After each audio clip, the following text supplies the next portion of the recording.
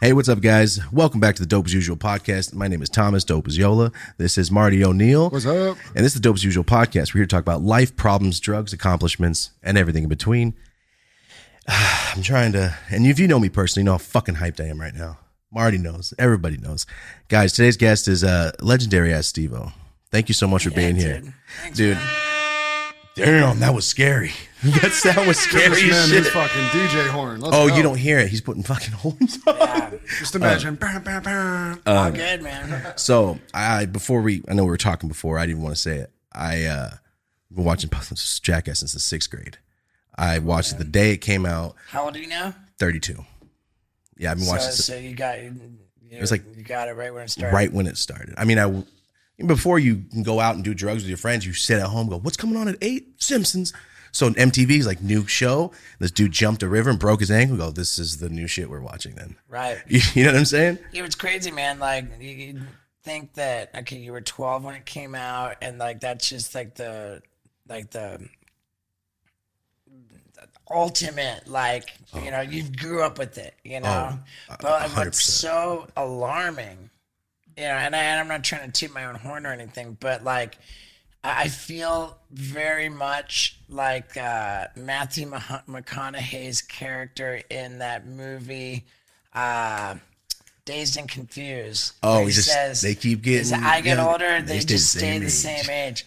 Because, dude, like it's uncomfortable the way that like there's like now in 2021 there's 12-year-olds that are like, no way, I can't even believe it. You know, like I don't even know what I attribute that to. I mean, I suppose I've been you know, active. I've kind of evolved into like the YouTube space and everything Yes. like that. Like but I just don't quite understand how such a young demographic is still like, you know, coming on board.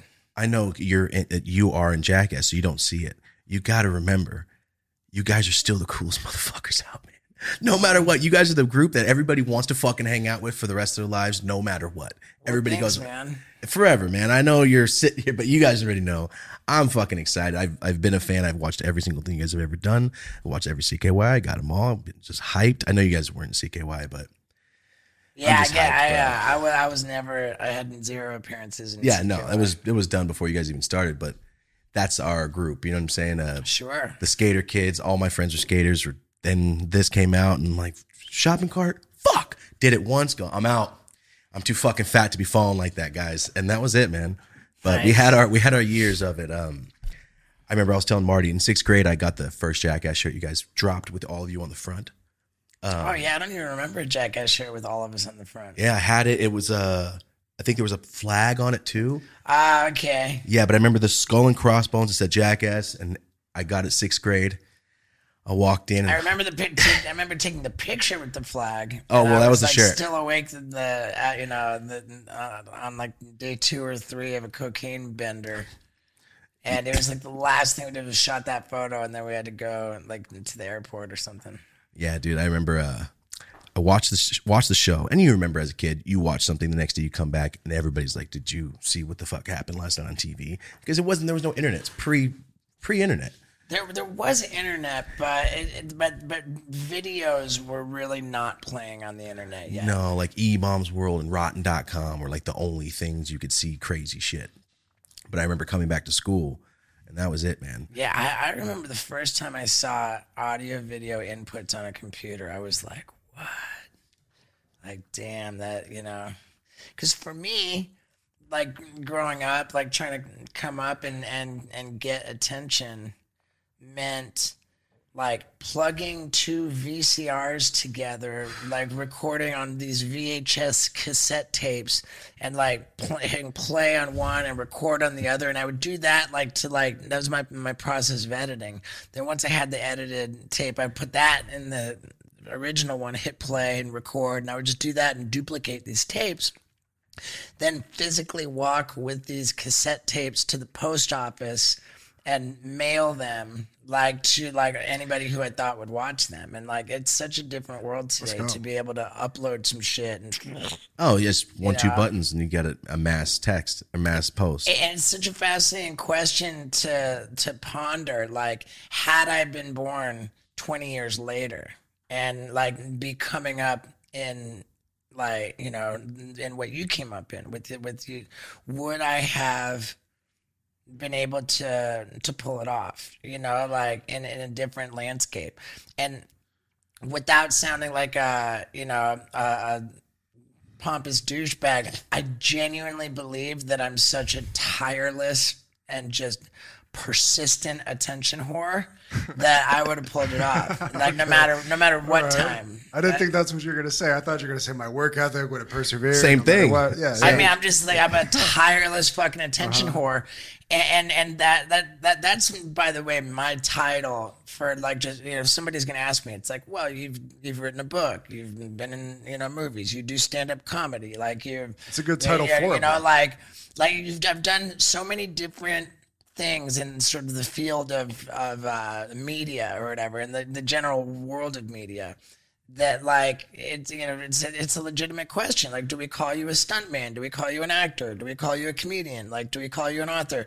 And I'm like, dude, straight up, that's all I am, is an attention whore. Like every like regardless of what I've done, I could say within probably like less than a percentile margin of error, 100% of the decisions I make are based on attention seeking, like, or at least any major decisions. But that's your business though. It's different. Right. And now like, here's the crazier thing is that like, while I say that as, somewhat self-deprecating, like I'm taking a jab at myself, like, oh yeah, I'm an attention whore. Like, it's not a flattering title to give oneself. However, I really think that you could take a very, very like just big picture look at how the world operates and arrive at the conclusion that the attention of human beings is the single most valuable commodity known to man. Exactly. It truly is. I mean, if you look at like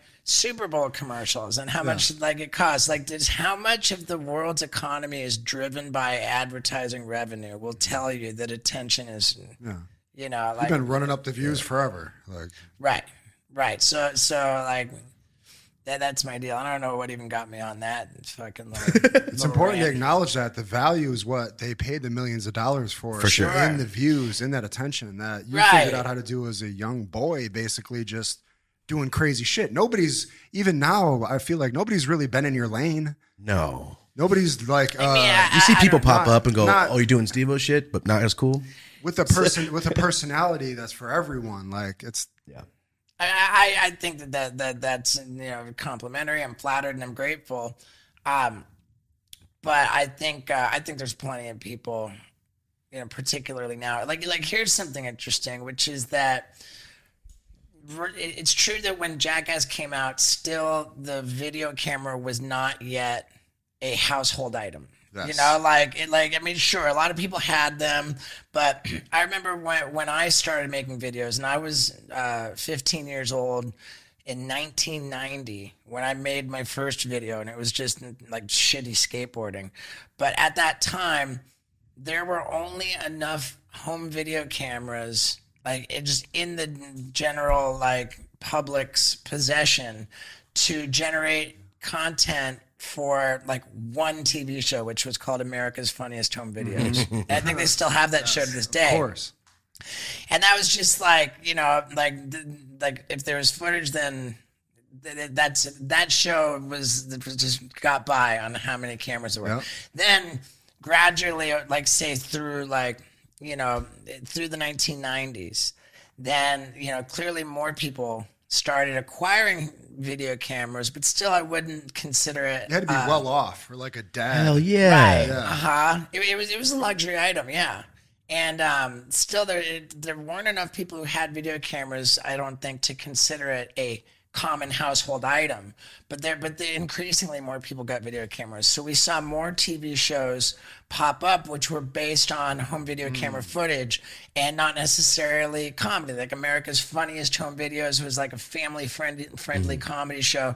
But then we saw other shows like Real TV. Yes, that's what I was gonna say. Yeah, which by the way was my first TV show that I was ever on. No shit, I watched that every week. It was pretty gnarly, man. Like, what'd you do? How'd you get on? That if you hadn't mentioned it, Jesus Christ. Oh, that's the first thing I was like, Real TV. Real TV was like, you know, like caught on tape, you know. Yeah. And they had these commercials which said, you know, Real TV, and I guess it was the commercial that promoted the actual, you know, episodes airing, and also, or maybe it was on the show itself. But if you have any footage that you think we should see, call this number and contact us. And well, it was the very beginning of 1999, and I called up the number on the screen and just left a voicemail saying, my name is, you know, I probably called myself Steve-O because I had been Steve-O since like 93. And you know, but I'm Stephen Glover, aka Steve-O, and I it's not that I have footage that you might want to see. Like I actually have footage that you need badly. Nice. You're fucking hurting for it, you know, like you're fucking hurting for it. And I put together a reel, like the you know, best quality, because my shit was like just degraded from being taped from back and forth. And, I can't imagine. There's so many you know, so many generations of recording you know, downgrading. Yeah. But whatever I had that was like really like reasonably good quality of resolution and like, you know, quality of content, I put it all together on one videotape and I sent it to them. And sure enough, man, they called me back. And they said that they wanted, that they were very interested in acquiring the footage of me setting myself on fire on top of the roof of the 3-story apartment building, and then doing the simultaneous fire-breathing front flip off the roof of the building, where I landed in 5 feet of water, and I'm 6 feet tall. 5 feet of water. And my reaction was like, I was like, out of all the shit that I fucking sent you, that's all you want? Are you fucking kidding me? Like you want that's it? You want that? And you know, I mean, I was like, of course, being like, kind of cocky about it. Man, I was talking to somebody on the phone. They said, yeah, no, that's the one we like. That's what we want. And here's what we want to give you: $500 for exclusive rights to your footage. Oh God! Now it's like I'd never heard the term exclusive rights. Yeah. Like, what does that mean? And they're like, well, that means that that we would own it from that point, and we would be the only ones who own it. You know, like you don't own it anymore. And that just sounded fucking awful to me. You know, I remember thinking like, oh, you didn't want to do that. Well, I mean, give it away, and then what? I can't do anything with it ever again. Yeah, that's for $500. Mm-hmm. Like, that's your first deal. Probably 500 is a lot if you're young and like broke and shit. Well, I mean, like even at that time, I had like, you know, I had fucking ambitions. I never thought that it would be like that I would be a household name or anything. But I really fucking was trying to work towards something that I could call a career. Yeah. And that to strip me of the rights to that footage would really be like that footage could no longer work for me to get me to whatever my goal was. Yeah, it's not worth it then. I get it. And so I remember like hanging up. I was just like, oh man, I don't know, like I'll get back to you or whatever. And I called up my dad, who was, you know, like people generally know that my dad was a wildly successful corporate executive. And I called him up and I was like, Dad. And I explained the situation, and Dad said, hey, like calm down, man. You know, like calm down. It's not fucking complicated. Take a deep breath. You know, ask yourself like at which point is it a deal breaker? And draw a line in the sand and stick to it. He says, from what I'm hearing you tell me, it sounds like exclusivity is a deal breaker. So why don't you go back to them and say, hey, I'm not comfortable with giving up exclusive rights. I'll give you non-exclusive rights, which means that you can include it on your TV show, but I still own it every bit the same way that I did, and I can continue to exploit it, forever. And I'll give you non-exclusive rights, but you have to give me $1,000 for that. Oh, nice. You came back at him, goes, how about this? Give me more and fuck you. Yeah. Did it work? Yeah. I got it. Shit, okay. I totally got it. I got $1,000, and I was on the TV show, and I continued to own the footage. And what's crazy about that too is that that was the first contract that I ever had, which was like a legitimate like entertainment within like the entertainment world, and my dad like helped me with that, and that's so significant because I had dropped out of college in 1993. I told everybody I'm gonna they're like, what are you gonna do now? You just got kicked out of the dorms, for smashing out. I smashed out the window on the fucking 12th floor balcony and fucking climbed through over onto the roof, and then I'm climbing up a radio tower on the roof of a 12-story You're building. doing crazy reckless shit without people filming you, just on your free time.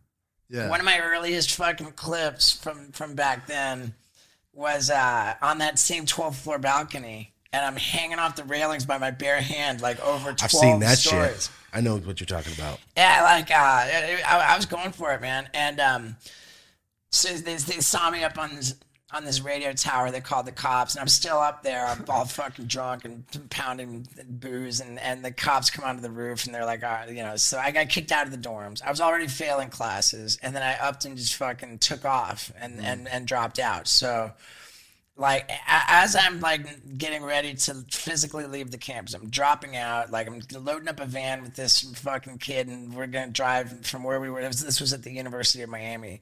We're gonna drive to Northern California to go try and get jobs at Squaw Valley Ski Resort in Lake Tahoe. So random.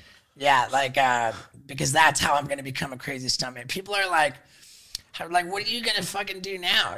Like, you fucking blew it. And I was like, oh, dude, I'm going to fucking become a crazy famous stuntman by videotaping myself doing fucking stunts with a home video camera.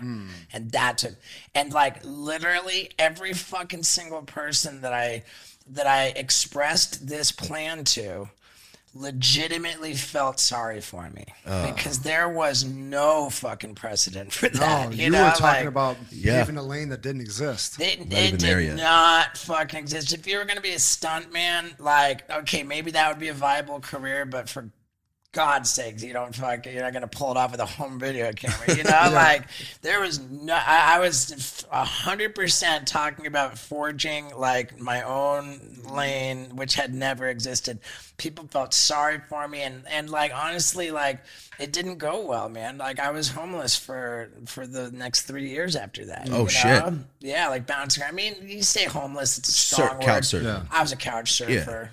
And whatever it was, like after 3 years of being homeless, then I found out about the clown college, the Ringling Brothers and Barnum and Bailey Clown College. And I remember thinking, well, fuck, if I can get into clown college for Ringling Brothers and Barnum and Bailey Circus, then all of a sudden I'll be a bona fide trained circus professional. Take you serious. And people take me more seriously. So I'm the only asshole in history who ever went to clown college to be taken seriously. You're on some 8 Mile shit. I love it. 8 Mile clown college. 8 Mile of fucking stuntman. And so the point of all this is that when my successful corporate executive businessman father, like, when I dropped out of college, I wasn't even in contact with him. He didn't know what the fuck was going on with me. And our relationship was like not really good because like I wasn't doing fucking anything that he was stoked on, and like And then even when I went to clown college, my dad was not fucking backing that. When I was dropping out of college and saying I'm going to become a stuntman, the little contact that I had with my dad was that he went to the like local library and did like a bunch of research on like the like, you know, new advances in CGI technology, and he came back and said, hey, you're talking about being a stuntman, but like I'm doing all this research which indicates that the job of stuntman is going to be made completely obsolete because they're just creating these effects. So like you're going in, and I was like, oh, okay, yeah, Dad, well, whatever. Like what I'm going to do is find a like crew of fucking crazy dudes, and we're going to fucking cruise around, and we're going to do stunts. Elephant shit. Yeah, like, and I just wasn't here, you know. So the point is that my whole plan was something that really like Dad did everything he could to try to talk me out of it. He did everything he could to like resist it, to just shit on it, you know, and like and when I went to clown college, Dad wasn't backing that either. And you know, like so from like 1993, I went to clown college in 97, and then it was in 1998. Like all those years, my dad and our relationship was strained as fuck. Strained as fuck. We were like, I was not doing well. I was fucking homeless. I was straight hurt and struggling. Is that why? I had, well, I mean, yeah, but like. I'm saying financially. I just like financially, I had enough pride that I didn't really, I didn't ask. I'd rather sleep on the fucking streets than say, Dad, yo, I need money. You know, like what is clown college like? Like what's a day at clown college like? There was like boot camp doing flips. Where is it? Like at a it was in Florida. They ended up ending it. But yeah, Dad wasn't backing it. Our relationship hadn't been that great. And then in 1998, Dad took it on himself. To like he waited until we were in person, and he said, hey, like along the lines like, I want to acknowledge that like that my that I he says, I think that I have done a disservice to you by not supporting you in this career path that you're clearly like dedicated to. He says, and frankly, I chose a career path that my father like wasn't super thrilled about either. And my dad said the same thing to me. He said, you're not doing what I would have chosen for you to do, but since you're clearly committed to what you're doing, I just want to pledge my support to you and for you to be like as good as you can be at it. Were you successful at all? I had not made a fucking penny. That's what's such a great question, and it's so like just kind of gives me goosebumps to this day, because I think a lot of people who do achieve like great success in entertainment, like and then like they got a bunch of people jumping on the bandwagon, you know, and I it really comes down to the fact that I had a little bit of a couple photos in skateboard magazines that I had not been paid to you know, anything. Though. I didn't get paid shit for anything. Were you a legit skater? I was a legit skater, but I wasn't that great. And when I was featured in skateboard magazines, it was never a picture of me skateboarding. It was like, oh, this asshole lighting himself on fire, you know, like this guy jumping off this building. Like it's just tight though, man. Dude, I was stoked. Hell yeah, I was stoked, but. Yeah, I had nothing to fucking brag. I had not made any money. I had not achieved anything. And then Dad said, I pledged to support you. And then like it was like after that conversation, and then like with the Real TV thing, and I'm like, Dad, nice. Like it put wind in my sails. Yeah, motivation, man. Yeah. And so before I got anywhere. Like Dad was backing me. Dad was supporting me, and like that very first deal that I ever got, Dad worked it out with me. Nice. And so like it's such a something I'm so profoundly grateful for. It's such a massive point for me to make that the wonderful relationship I have with my father today is not.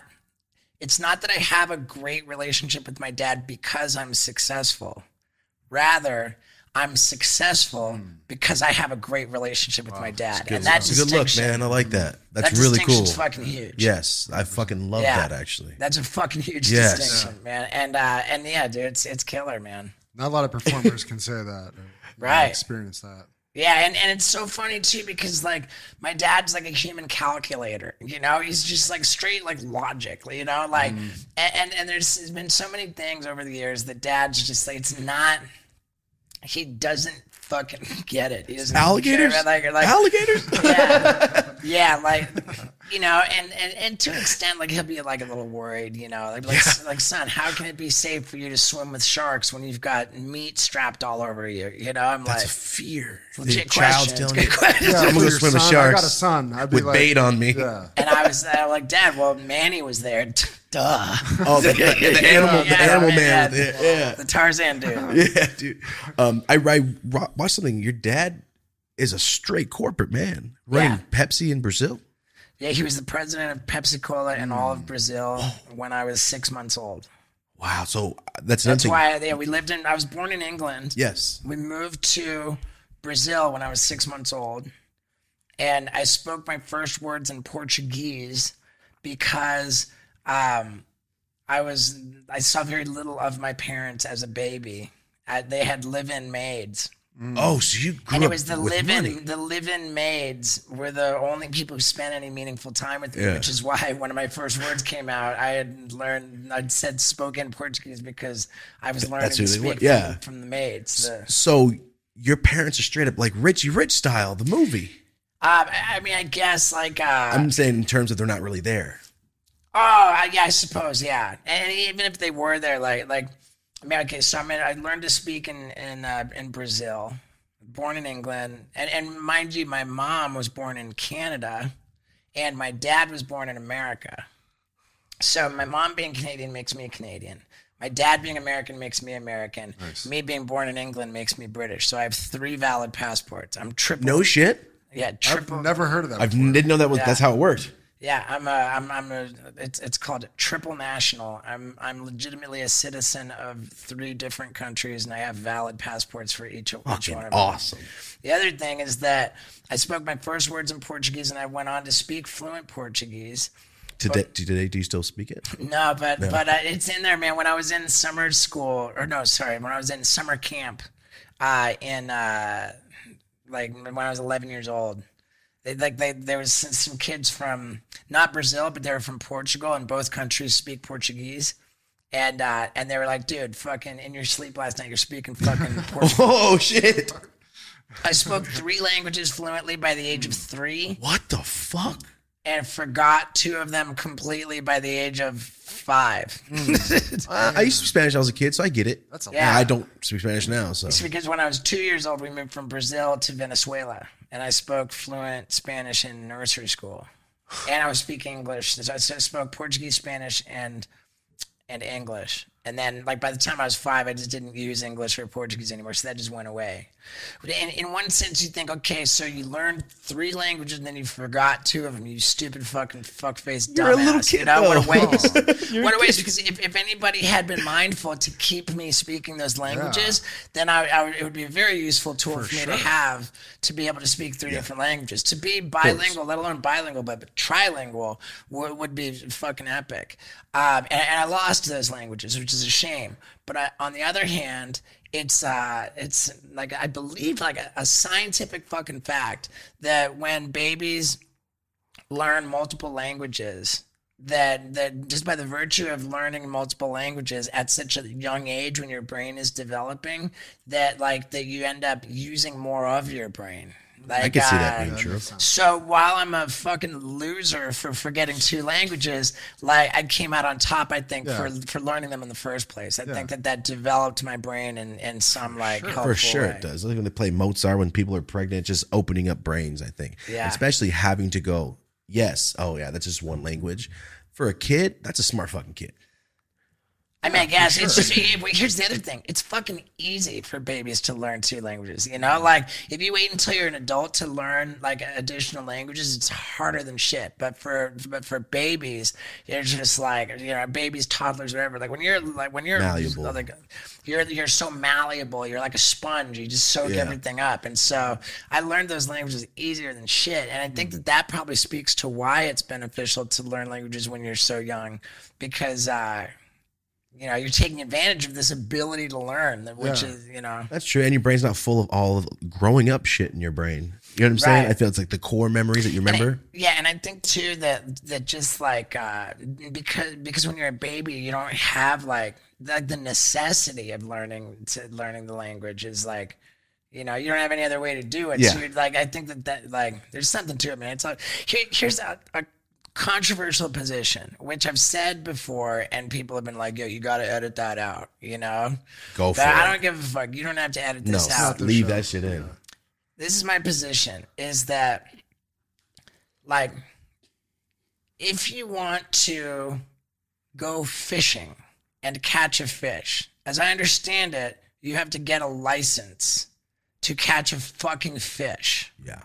Like the things that you have to get a license to do are like pretty, you know. Yeah. However, any fucking asshole can become a parent. And you don't have to get a license. No qualifications. You don't have to do any qualifications. You can create a human being for society to deal with. Right. And I think nuts. That's all you gotta do. I think that's fucked up. It is. I think that, like, I mean, I don't know that there's any kind of a really practical or reasonable solution to the issue unless you were gonna like when a baby gets circumcised, you give them a vasectomy at the same time. That's the only way, right? And then put them back together later on in life. Yeah, and I don't know why, like the whoa, that'd be crazy. The whole idea of you can get a vasectomy and then a vasectomy reversal is absolutely silly. I got a vasectomy. Oh, no shit. Like, yeah, I don't want to. What age? I got it like in 2018.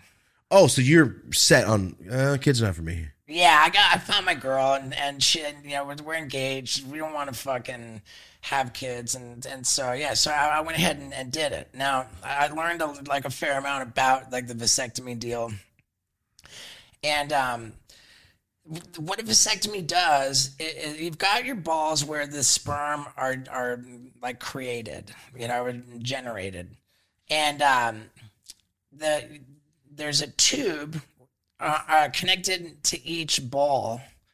Called a vas deferens. Vas deferens. And so the vas deferens delivers the sperm from your balls to your wiener. And then that's like where the blast comes out. I'm about to go through this, pretty sure. Dude, I'm up against this shit right now. It's epic. Just go. You ready? Have enough? Right. Do it. So for sure got enough. So the guy, I forget what my question was. It was a vasectomy reversal. And the doctor told me, said that's just silly because even though like all the vasectomy means is that they're cutting the vas deferens, which is that tube. They're disrupting the delivery of the sperm to the wiener so that it just can't come out. Yeah. And nothing that they're doing in cutting that tube, like, stops the sperm from being made in the balls.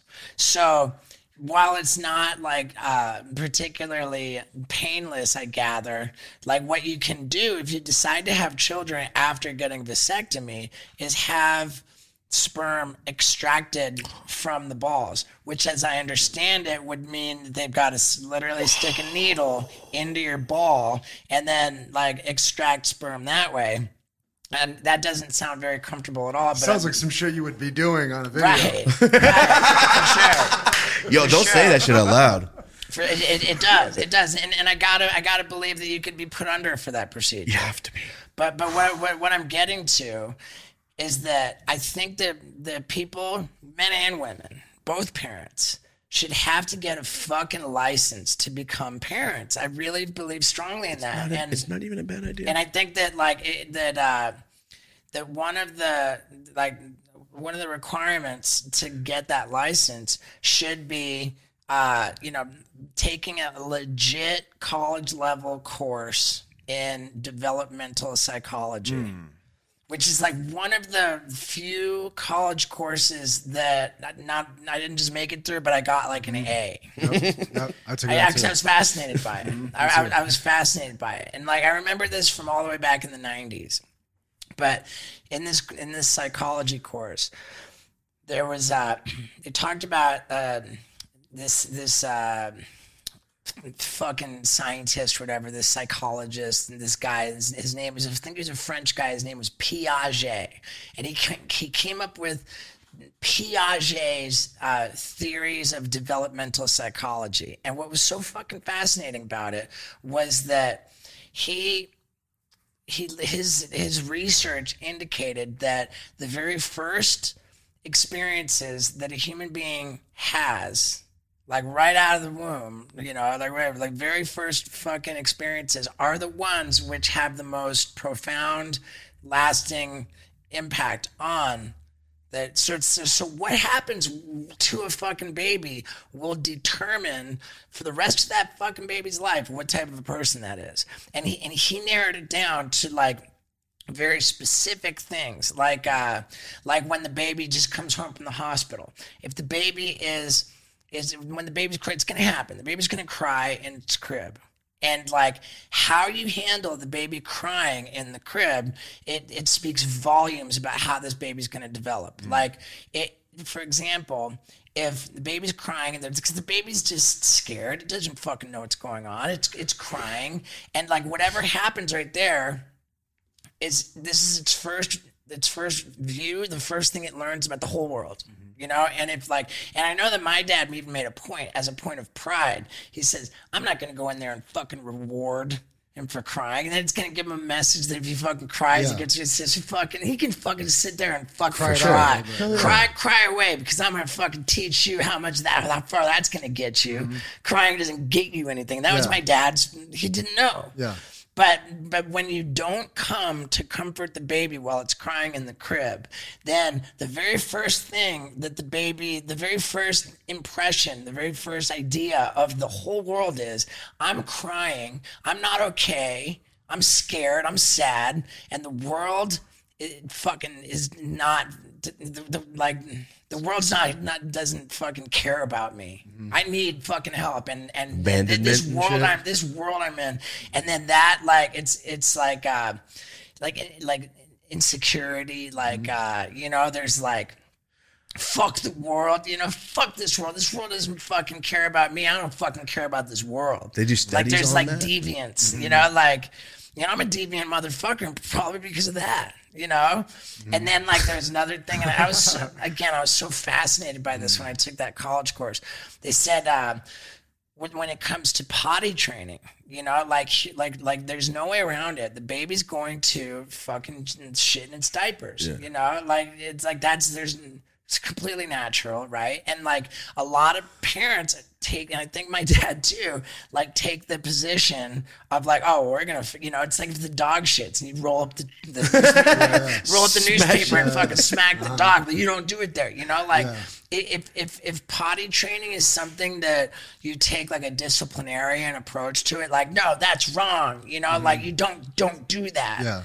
Then the baby gets this, what the baby takes from that is I didn't fucking do anything wrong. I can't help that I just fucking took a shit, and I've just been scolded. I've been punished for doing something that it was absolutely not in my control. I'm fucking not done. So the takeaway from there is even if I do the right thing, even if no matter what I'm wrong.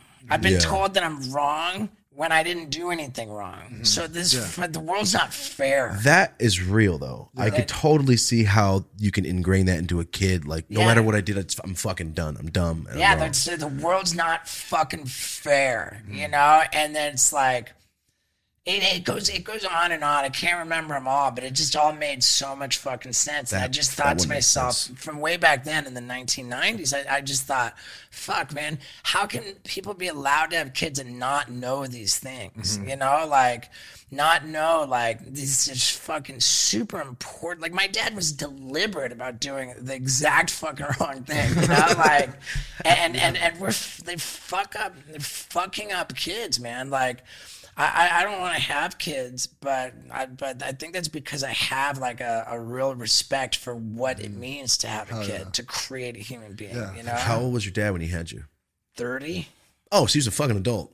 Yeah. Yeah, most kids are out 15, 16, and that's. I don't know about most kids having where I'm teenage from. parents. Where I'm from, All right. it's in America, it's the #1 spot for teenage pregnancy. Oh yeah, where's that? Merced by Fresno up north. Yeah, I did shows at the University of Merced. Get the fuck out of here! Are you serious? I double billed a show at the University of Merced with Rob Schneider. Get the fuck! I'm not there. When was this? How long? Oh damn, that was back in 2012. I want to say. I was there. How the fuck did I not 2013. know? Damn. Bro, the only fun thing in town besides drugs happens, and I didn't know about the shit. It was this good, dude. College games have always been a good fucking deal. Like, you show up and just wipe out their student council allotted entertainment funds. Yo, I was there for the groundbreaking of that. That was our field trip for the year in 6th grade. All right. We went across the town to watch a guy dig a hole. Fucking whack. Let me fucking promote some shit, dude.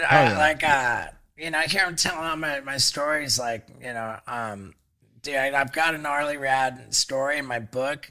You know, I came out with a memoir. What's it called? It's called Professional Idiot. Fucking love it. Steve-O, Professional Idiot, a memoir. And it was a New York Times bestseller. It's got the average rating on Amazon 5 stars. It's the best fucking thing I've ever made. And it's just juicy. It's juicier than shit.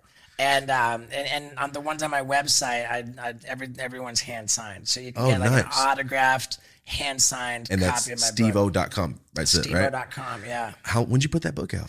It came out like in 2011, and I just 2 days ago delivered my second book to the publisher.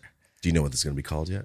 That one, I'm reluctant to say the title publicly because I wouldn't want, like, if we don't have the rights to it secured, I wouldn't want anyone to snatch it. And then, yeah, of course. But yeah, dude, like, so my new book, and I told you this before we sat down, man. Like, the original manuscript for my first book, you know, I gave it to Johnny Knoxville. I remember him getting back to me. He said, "Hey, I was impressed by your book. It's just my one note, like, as a friend.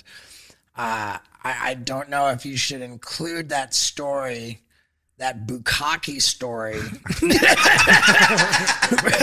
with you know, from when we did that Terry Richardson photo shoot, you know."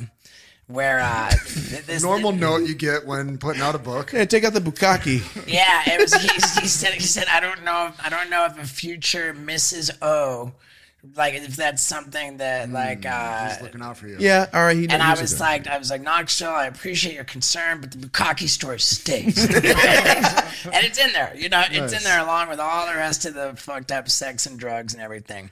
But here, this is crazy because this time around, you know, and it's been, you know, there's 10 years in between books here. And, like, my new book is, I honestly was so nervous about the new book living up to how good the first book was. And, just at some point in the process while I was, you know, doing all the revision and rewriting, I was just like, dude, because I had concerns, like, my first pass through it. You know, I had concerns. I was like, fuck, man. And then all those concerns, we addressed them. And as I came through that last pass of revisions and rewrites, like, I was just like, dude, we're smashing that first book. You know, it's every bit as gnarly as, you know, and like, it's just, in a sense, I delivered the manuscript to the publisher 2 days ago as we sit here and record this now. And this time, like, I was super fucking nervous about sharing that original manuscript with Knoxville because I let it fucking rip, man, you know, and like I was like, I have to share it with him because I think if he's gonna be like offended or like you know, just like really like have a problem with how candid I was and sharing like problems that we've had between us, and you know, like give him a heads up, like open it, like I would like let that problem surface before you print not the too shit, late, you know. And I printed it out and got a bound copy, and I'm dropping it in the envelope to send it to him. And I was like, oh, so nervous, and like, you know, I overnighted it to him 2 days ago, so he received it yesterday, and then today I got a call from him, and I just like I'm in the middle of doing something, and then I see like, oh, Knoxville is calling me, and I'm like, just my heart sinks, and I'm like I'm just I pick up the phone, and I'm just ready for like, how dare you, you know, how dare you? And he says, and this call was today, so I'm like, this is just so crazy. Like I've never been able to share this with anybody. It just fucking happened today. He says, I started reading your book at 9 a.m. this morning, and I just finished it. And this call came in at like 1 something in the afternoon. He read it in one sitting. And it's not like, you know, in like Microsoft Word pages, which are way bigger than a book page, it was like 162 pages, you know, like, he read it in one sitting, and I'm just like, okay, here it comes. And he's like, dude, I just have to tell you, I'm so proud of you. I'm like, wait, nice. Like, I'm just, and he's like, dude, like, he told me that he admired the rigorous honesty, like how self-aware I was. And I was like, dude, Knoxville, I was ready for you to say, how dare you? He said, I didn't have any how dare you moments. He says, what I had a lot of was, oh my God, why is he saying this? This sounds really fucking bad. But then whenever I thought that, the next line acknowledged how bad it sounded, and like, and that was like, accountability of it. And it's just like, it was just like, as I share this with you now, like still like all over my body, I have like a physical sensation of gratitude. You know, like it's almost like my arms are tingling, like God. Like that. There's relief. There's gratitude, and it's like even and I told him on the phone. I said, Knoxville, I was like, I can't tell you how much that means to me, because like I was just really, really sensitive about like how personal it got, about like you know, things involving you, you know. And there was no way on earth that I wanted you to not see it first. And he said, he just said that, you know, it meant a lot to him that I was sensitive to that, and that the way that it was handled, you know, as unflattering as it was, but it was just handled with such like, you know, self-awareness and honesty. And it was just like maturity, dude. And he said like, just that, like it comes through so much, like how much work you've done on yourself and how much growth there's been. It was just like, dude, I mean, I already, like, Knoxville is just, I call him the captain, you know? Like, I feel like he's like a big brother figure to me, like the big brother that you just, like, look up to so much, whose opinion matters so much. And then, like, our director, Jeff Tremaine, he's like a father figure for me. The same dude like, the whole time, right? Yeah. Yeah. The big brother guy. Brother guy. Same everything. Jeff Tremaine. Yeah. And it's like, these guys, and then there's Spike Jonze, who's like, you know. Vice now. He's Vice. Oh, he's done with that? I think he is, but those are the guys who started the company, which created. Those are all the three creators of Jackass: is Knoxville, Tremaine, and Spike, and like they're like the powers that be, like as it relates to Jackass, you know, like they call the shots, and like from a creative perspective, where like certainly they don't always agree on everything creatively, you know. They'll butt heads over when they're wanting things to be one way or the other. On an individual level, I don't think that any of them are always right about anything, obviously, because they don't always agree.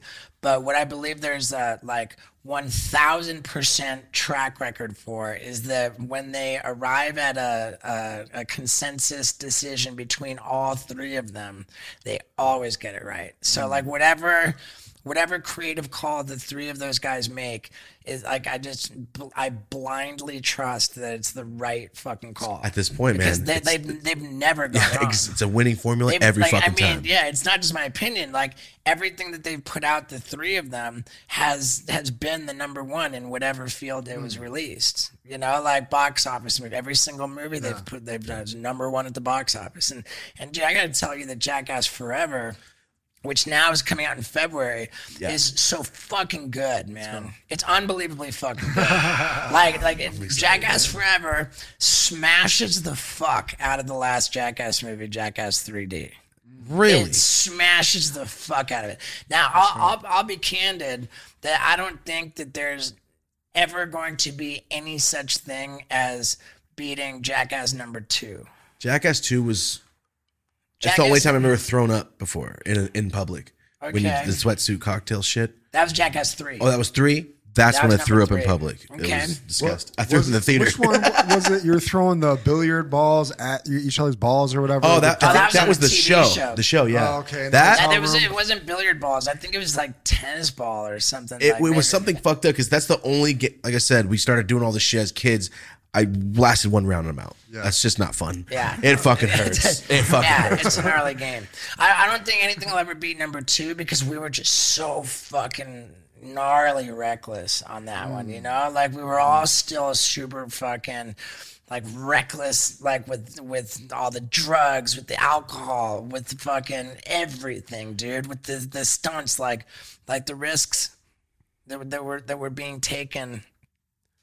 We're like fucking fucked up, and there was just like a guardian angel looking over us, man. You know, like on some serious level, I think that there's just been like a major, like like a network of guardian angels. Come on, man. And of course. And dude, like heavy risks got fucking taken on the new one too. Knoxville, like on Jackass number 2, he gets blindfolded in front of a yak, which is like a super fucking charged, pissed off bull with like really long horns. And he's like blindfolded and he goes and lights a cigarette, and then the yak just straight scoops him.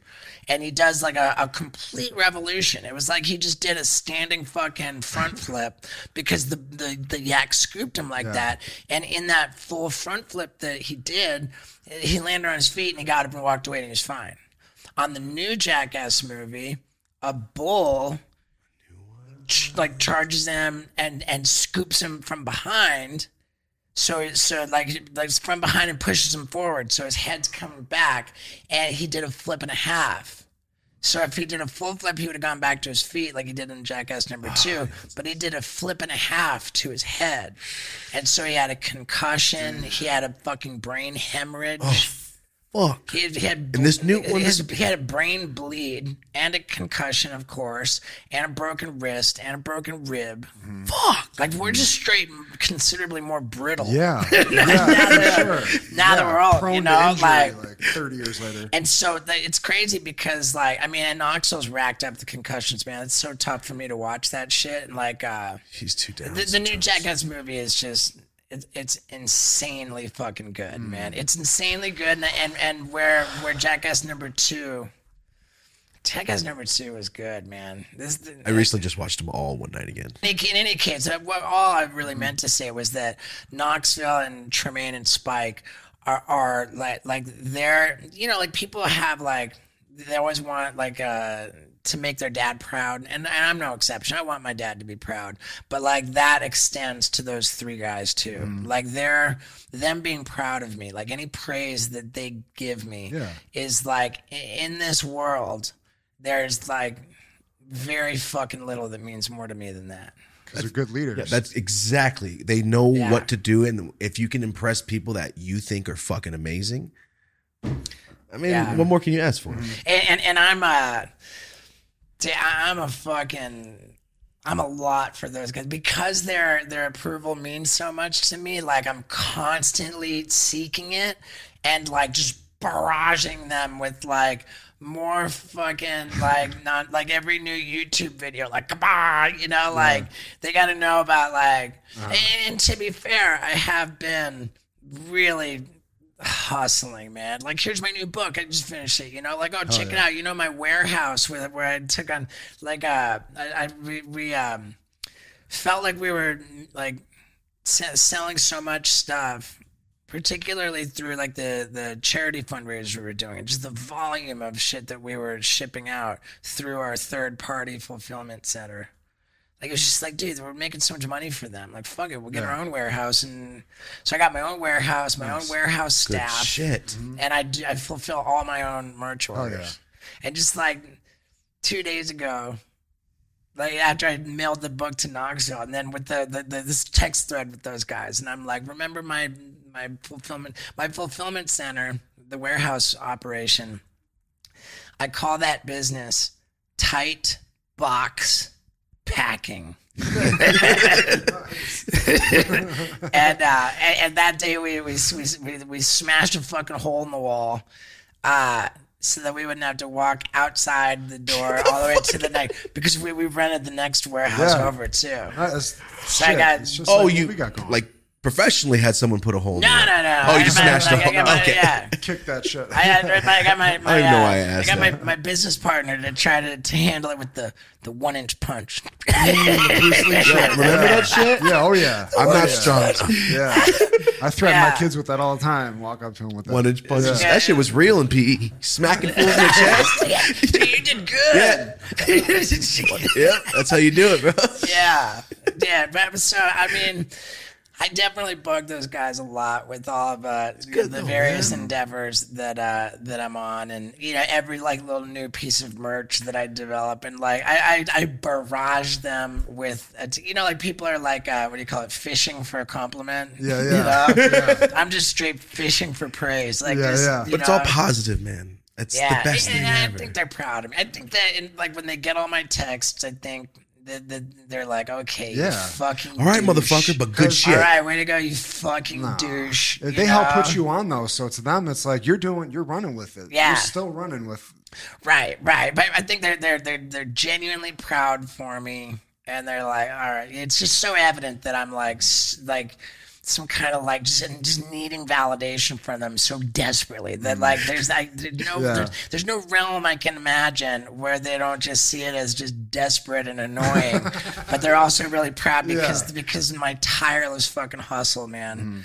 Like in my new book, I've got like one of the big fucking things that like in italics, like the question, are you happy? Like I that fucking question when people ask me, am I happy? It took a long time for me to realize. It's just like, it just makes me fucking uncomfortable, and I had to really think about it and be like, I don't fucking like it when people ask me that question, because like the honest answer is no, I'm not fucking happy. Like if somebody asks you, are you happy? Like for me, you hear that question and you contemplate it for a second. And I picture it's like, well, let me like scan my body and how do I feel? You know, like I feel fucking anxious. I feel fucking twisted up and stressed. Like there's no contentment that I can perceive. I'm not like, no, I'm not happy. I feel palpably uncomfortable, you know? And it was like, when people ask me like, are you happy? I'm like, I find it offensive, you know, like because it's not okay to say no, I'm not happy, you know, and like over the years, the question just bothered me. It just bothered me, and then finally, I just like really picked it apart, and I asked myself like, okay, like what? I'm not happy. Like what's going on here? And I just think to myself, okay, like the reality of my experience in life is that like And I think that maybe it's got something to do with with it being an alcoholic and, and like an addiction, because alcoholism and addiction have nothing to fucking do with drugs and alcohol. The drugs and alcohol are a symptom of the underlying addiction. Like the underlying condition is one of just general discomfort and disease. Like we're restless, irritable, and discontent. Yeah. That's baseline. like this baseline. My default setting. Like as a default, my feeling is that like everything is not gonna be fucking okay. Everything's not gonna be okay. Like whatever I have, I'm gonna fucking lose it all. Like I'm gonna fucking lose it all. Like whatever the worst fucking thing is can happen, that's what's gonna happen. And that's my default setting. My core belief in any given moment is that everything is not gonna be okay. And like while that's a super sad and tragic reality to contemplate, like the fact of it is that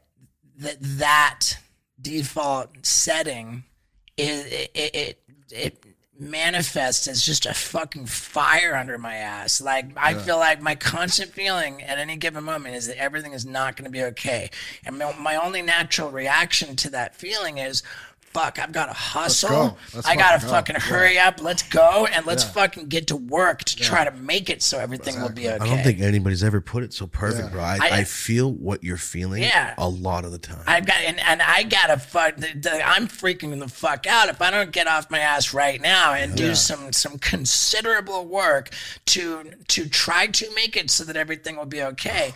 And that's like the engine that drives me. Yeah. That's exactly it. So it's like, if I'm to ask myself, okay, I'm not a comfortable person. I'm a fucking super uncomfortable person. Like, I'm not a happy person. I'm essentially very fucking unhappy because I'm so uncomfortable.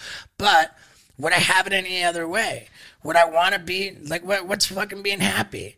What is that? Like, okay, so if I'm happy, then that means, like, I'm content. Drive. I'm content. I'm satisfied. I'm fulfilled. I'm fucking lazy. Yeah, you're done. I don't want to be fucking happy. Like if I had a choice between being happy, or being the way I am, I'd choose the hustle. 100%. I'd choose the hustle, man. I would like to be more stoked, but also I would like you, bro. You said it so fucking perfectly. Well, thanks, man. I'm always smiling. I'm always smiling. You know how fucking stressed out I am all the time? Sure. It's nonstop because I got to give her, my fucking family doesn't own their houses. I got to get them a fucking house. I got to buy this building. I got to do this. We do all you know what I mean? It's the drive. Like you said, it's the fire. It's the hustle. It is. It's like, who else is going to do it? They're going to do it better than I am if I'm not fucking here.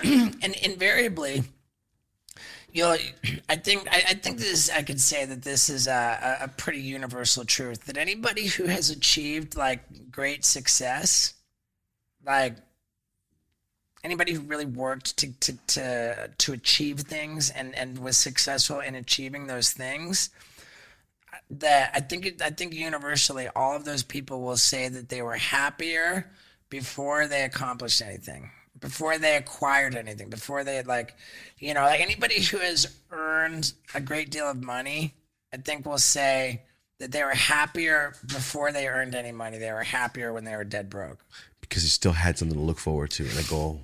Right. And this was, I know that I was certainly happier, like I had, I don't know, I had an ability to live in the present that I've since lost. And I think I've lost that to whatever measure of success I've been able to achieve. And this was distilled into a saying that I heard, which is that a guy who has fucking nothing at all, a completely poor man who has nothing, doesn't need to worry about anything except for his next meal. But the guy who has everything has to worry about his last meal. Not that he has to worry about it, but if you're focused on what's your next fucking meal, then you're living in the present.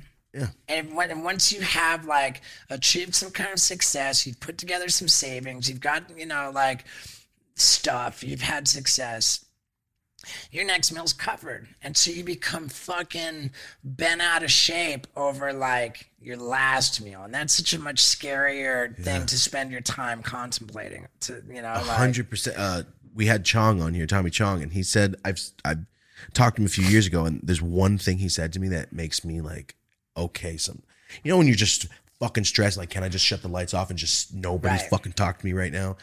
He's like, the only way you can be truly happy is living in the present, because the past might be the past. You're looking back. It's like, I wish we were still in those times. The past is full of regret and the future's full of fear. Or if the past was so fucking awesome and now you're like, you know what? I achieved everything I do. It's all downhill from here. Yeah. It's fucking. It's like the Olympic medalist. Yeah. What next? Michael Phelps, you won another one? Good fucking job. What's up, guys? Special shout out to one of our sponsors. This is Blue Man. You've seen them on our show many times before. You guys always ask, damn fool, your hair is always on point, and that's because I try to take care of it, man.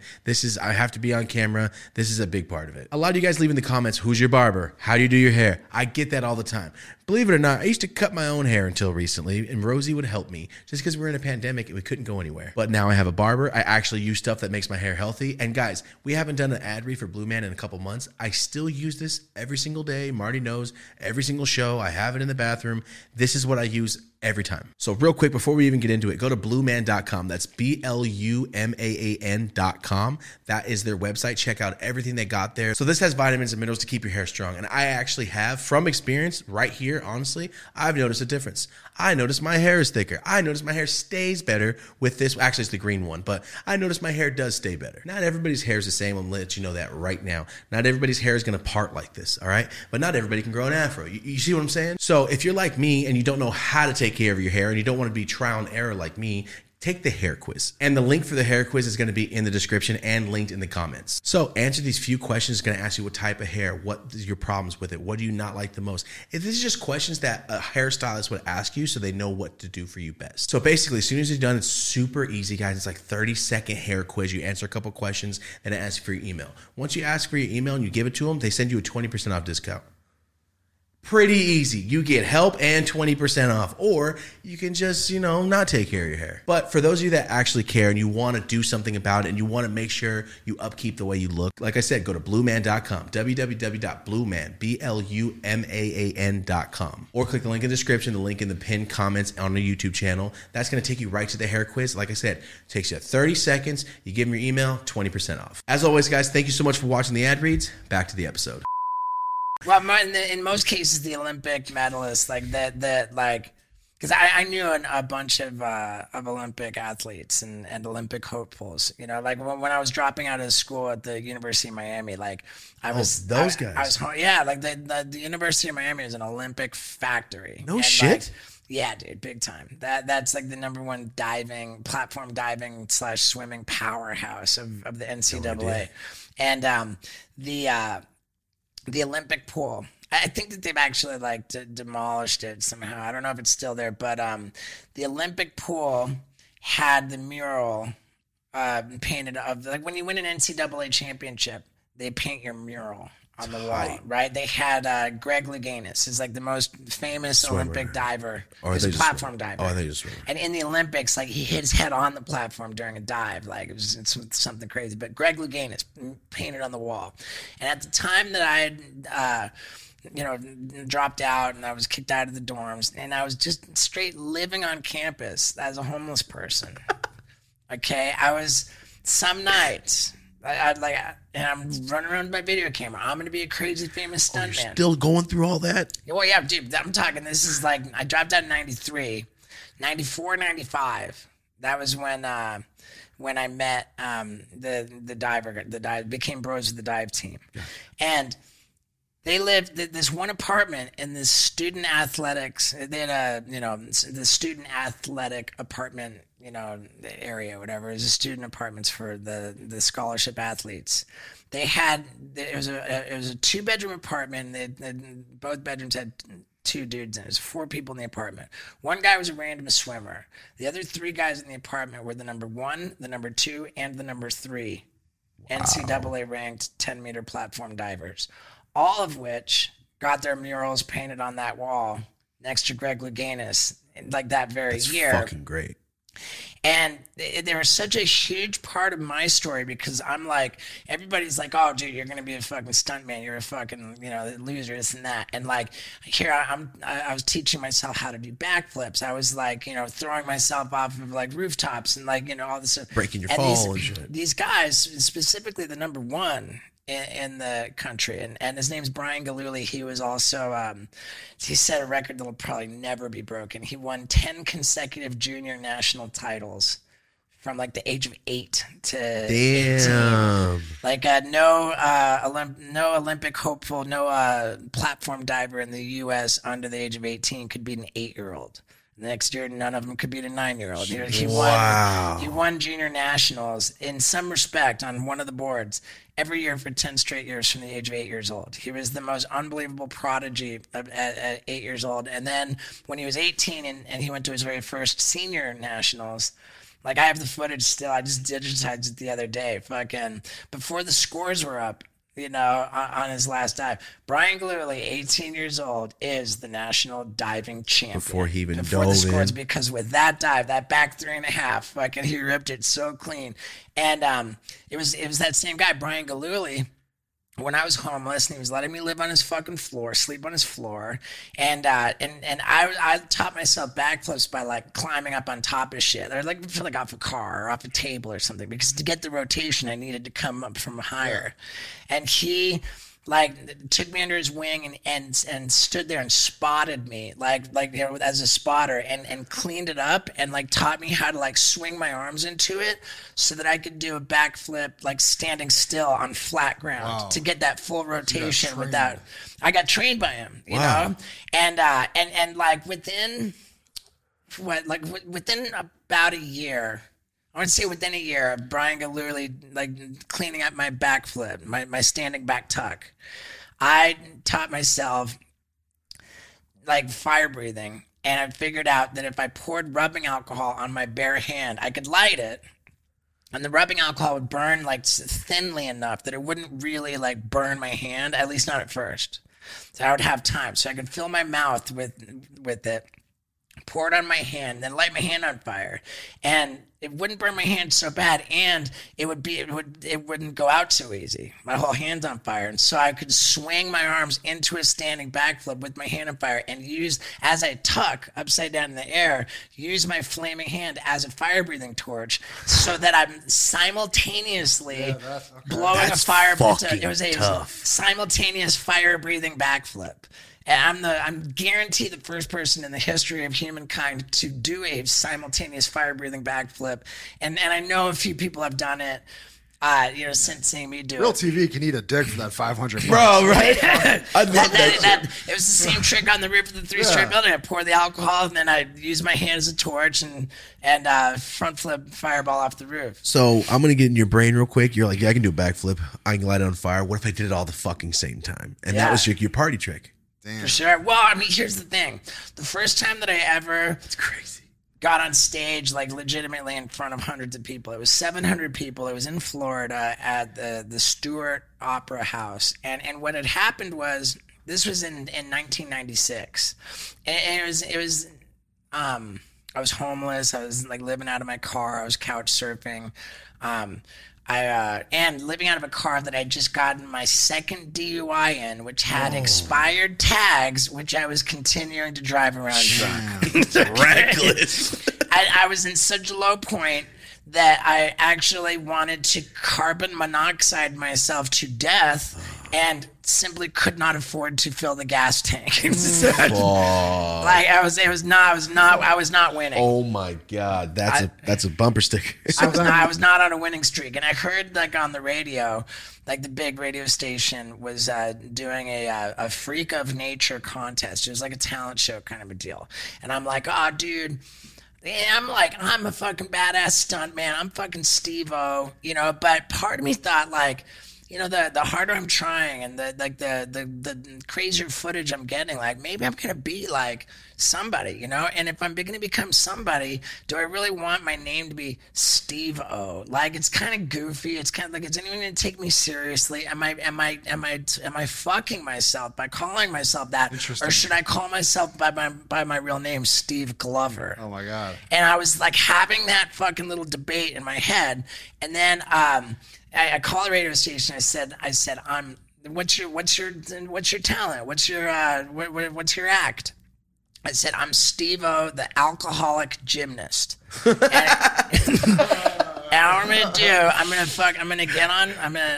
fucking come out. I'm gonna get on stage. I'm gonna fucking shotgun beers faster than you could even believe. Because like in all my exploits, all my things I've ever done in the world, the one thing I think I really was world class at was shotgunning beers. Okay. I think if they had an Olympic fucking sport, I'm right with you. I might have got a medal in shotgunning beers because I actually breathed it. I had a thing with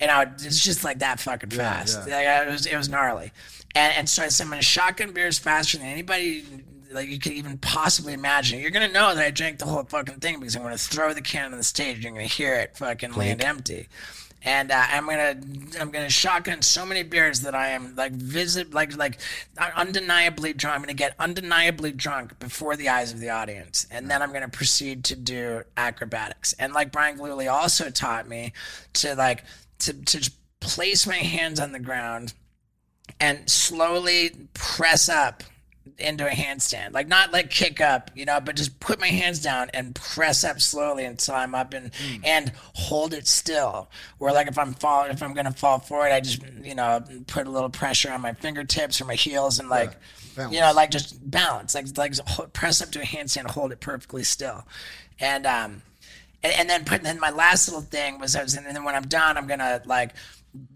blow a fireball. At the time, I used to use rubbing alcohol, which is just terrible shit to pour in your mouth, and it's super dangerous too because whatever you spit it on stays on fire. And I lost a lot of skin over the years, with accidents from fire breathing.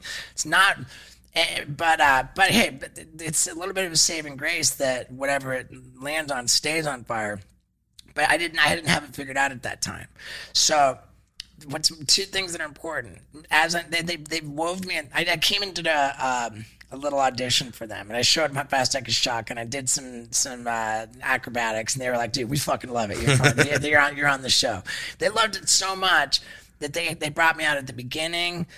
Like every couple acts, I came back at it. Like I was woven through the show. So I came out and I shotgunned 2 beers. You're the entertainment. Then I get another act, and then I get another act, and then I come back. He's gonna come out and shotgun 2 more. You know, I think I did like shotgun like 9 beers, like on the first show. You know, by spacing it out, weaving me through, and then like I started doing tricks at the end, and like the crowd just fucking kind of ate it up. They're like, "Dude, I'm fucking." Yeah. You know, like he's gonna fight, and I do it again, and I'm like kind of because they're spacing it out, like I'm getting more drunk, and it's like he's gonna come out and drink more. Steve-O, the alcoholic gymnast, coming out to fucking chug more, and the crowd kind of got behind it, and like I'm standing on that stage, nervous as hell because like in front of 700 people, but they're like. They're fucking like kind of chanting from Steve-O, Steve-O. They're screaming Steve-O, and like in that moment, hearing that, I'm like my little debate. My debate ended because I'm like, if I had said I'm Steve Glover, the alcoholic gymnast, not one fucking person is gonna scream Steve Glover, you know, but Steve-O, catchy. Steve-O, like Steve-O, like it was just, and that was how I even got the fucking name in the first place, was from drunk assholes yelling it at keg parties at the University of Miami while I'm doing whatever dumb shit I'm doing. Yeah. It was like inherently fucking infinitely screamable, like Steve-O, you know, and so I made the decision on that stage that night, like that's the take, because I heard them screaming, chanting, like so, and I committed to it. Then 1996, I made my decision. I'd been Steve-O already for a few years, but then I was like, nah, that's it. I'm Steve-O, committed. In hindsight, it's the best fucking decision I ever made. Yes, because if you look at the guys from Jackass and like who got like real name recognition, with all due respect and love for my bros, I gotta say that every single one of them who went with the name that is on their driver's license fucked themselves. Yeah. Because like anybody who used their name from their driver's license didn't get name recognition out of it. Who do you remember? You remember Bam. That's not his name. Johnny Knoxville. Yeah. That's not his name. That's a great Man. Jason. Wee Man. Yeah. You know, like point. Yeah, he goes Preston Steve-O. Lacey, Dave England. It's like Yeah. you don't want to say someone's real name. Yeah, that's interesting. When you're Right. And I mean, I never would have even seen it coming. If anything, I thought I was like taking a crazy risk. But in hindsight, to have a name that's easy to remember, that's kind of goofy, Yeah, like totally. you're gonna remember it because it's Steve-O. It's Nobody else just, has named it's that shit. It's fucking dumb to call yourself Steve-O. You know, like it's like Wee Man. You know, like Bam. It just rolls off the dope, tongue. though. Like Steve-O, everybody. It makes people remember your name. You know, and so that was like something that like really was a valuable thing. And then when I got to the end of the performance and I go to do my fire breathing, like I had I clicked a lighter. I brought out just a regular Bic lighter, and I fucking blew out the lighter, and in front of 700 people, it was this like it was just this anticlimactic, super disappointing. Like it didn't light. It was just like a mist of liquid, and it was just bullshit. And I'm like, I was mortified. I was fucking fuck. But okay, all right, I'm gonna fucking do it again. I think it was actually because I did this 2 nights in a row. You know, they did the show 2 nights in a row. I think it was on the next night, but whatever. Who cares if it was or if it wasn't? But I did it again, and this time when I did it, I was more mindful to not try to blow out the lighter. You know, I'd never blown out the lighter before. I was able to do it, you know. But what happened was it was unintentional. I was still doing it with the lighter. But when I went to blow it, I did ignite the fireball. Except I ignited the fireball and didn't even realize it. But in spitting it, I had spit the rubbing alcohol all over my hand.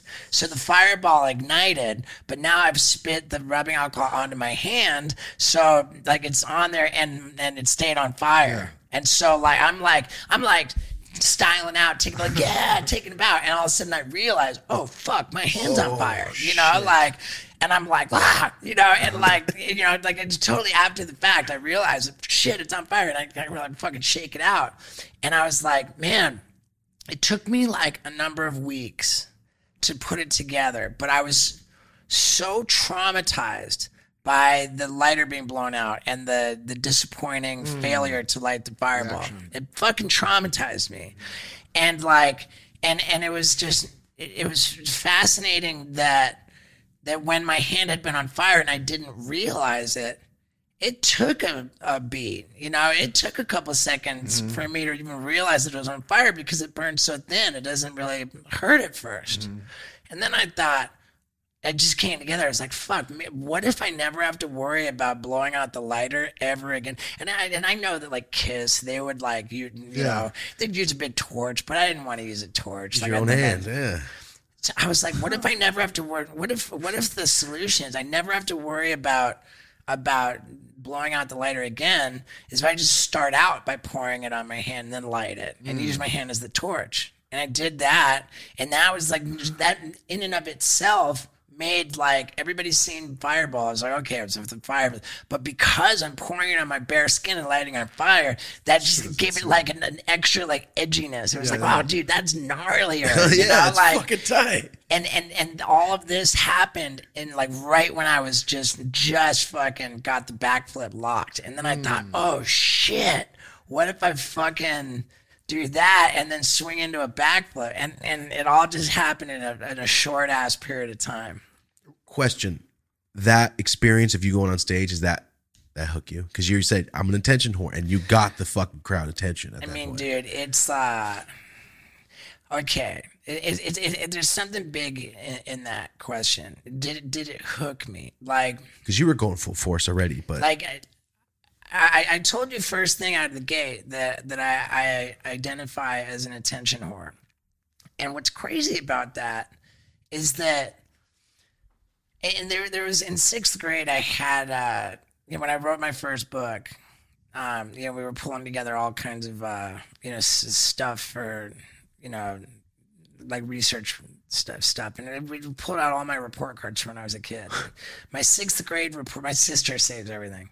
I do too. I'm a hoarder too. But my 6th grade report card, my homeroom teacher, whose name was Alice Iaquesa, had this thing that she wrote. And I remember being 35 or something, reading it. It hurt, man. It hurt. She wasn't trying to be like mean or hurt, but it was just so accurate. She said on this comment that Steve is so desperate for the approval and affection of his peers, but the things he does to try to get the approval and affection of his peers, bring about the opposite results. So and it was just so true, and it was so piercing. It just pierced my heart. It was I was so desperate for that validation, and I was just overwhelming and just grated on people. I was just it was just too much, I wanted to be liked so badly, and I tried so hard, and I tried so hard in a way that actually made people not like me. And so I had this tortured childhood. Shoot yourself in the foot. And that's so that's why it hurts it hurt to read that comment. It hurts to really to ponder that reality, because what as an attention whore, I care so much about other people's opinions of me, such that I'm really at the mercy of them. And where I put myself out to get attention, really what I want is validation. I want approval. I want affection. And to put myself out there, I'm so terrified of getting that opposite result. So I don't know if you can relate to this, but I was the kid in school who, whenever I had to get up in front of the class and give a presentation to the class, when some kids got up in front of the class and you could hear their voice shaking. Stage fright. They could hear they're not and it's almost like stuttering, because when you most don't want that to happen, it's when it happens. For sure. Yeah. You're oh, please don't let my voice be shaking. They can tell I'm trembling because I'm so nervous and afraid. Yeah. But because you're, that of course it does. Yeah. And so I look at that, that beings I was the attention. You would think that I would, being an attention whore, being a natural showman, having it in my blood to be a performer, that I would revel in getting up in front of the class. That would be me in my happy place. But no, dude, I was trembling in fear. You could hear my voice shaking, because I wanted to have the attention of the whole class, but I was so afraid of disapproval. I was so afraid of rejection, it just terrified. And so that's this scary fucking reality, the torture of existence. And for more and more people now with social media, but you put yourself out there, you want so much, the likes, the affection, but then you put yourself out there with the negative comments that just fuck up your day. And so the answer to your question was I hooked? Was I addicted to the being in front of the crowd? Terrified of it, dude. Really? Fucking terrified. That's my life, is that I'm an attention whore, and I have to put myself out there to try to get validation, but I live gripped by fear of rejection, or being denounced or shit. So it was drugs and alcohol. Was you using that? I think so. Get past that. I think so. Sure. To break the ice. Yeah. And not care so much, yo, you're stupid. Yeah. It's all right. They love it. And this whole thing of like I'm terrified of not getting approval and affection and validation. It's just super real, and that manifests as crazy anxiety. And sure, that's going to drive drinking and alcohol. And then there's I'm going to lose everything. Like, you know, I got to hustle, and I'm never comfortable. You know, and that's like. I think that meditation helps me a lot. Like I'm on a crazy meditation streak, like coming up on 2 years, where I do the kind of mantra-based meditation that you do twice a day, like 20 minutes each time. So, like I've averaged over 40 minutes of meditating every single day for like 670 days. Wow. I've spent like coming up on 500 hours meditating in less than sitting by yourself, which is good though. It's my brain doesn't stop, so I figured that would help. That's basically what it's for, is to just take that time to just fucking unplug from all of that anxiety and discomfort. And would you attribute that to like helping you get sober? A disciplined meditation practice came much later. I got sober in 2008. And I learned to meditate in 2013 for the first time, kind of dabbled in it and fell off. And then I took another meditation course in 2019 and have been religious with it. That's great. It's like you were so rewarded for so long from the world for being crazy and drunk and wild. Like to go get clean had to be so difficult. Like you're giving up. The motivation needed to be... in pitiful and incomprehensible demoralization, you know, like that, like to do the work of recovery, most alcoholics, most addicts need to be, quote, pretty badly mangled, you know, because it's not like the program of recovery for people, you know, the 12 steps and all of that, like it's things that like our basic instincts, like every fiber of our being, cry out against doing. Against, like, okay, now I have to be rigorously honest, you know? I have to, like, take account of like, all of the wrongdoing that I've done and be honest and upfront about it and acknowledge it. And then I got to go and set about making those wrongs right, you know? Like, fuck, that's scary. And then, you know, like, I got to be thinking about, you know, a higher power and prayer and meditation, you know, like that's super, that was the easy part for me because I had so many like crazy hallucinations, which I like to this day fully consider like legit spiritual experiences. That whole world is real.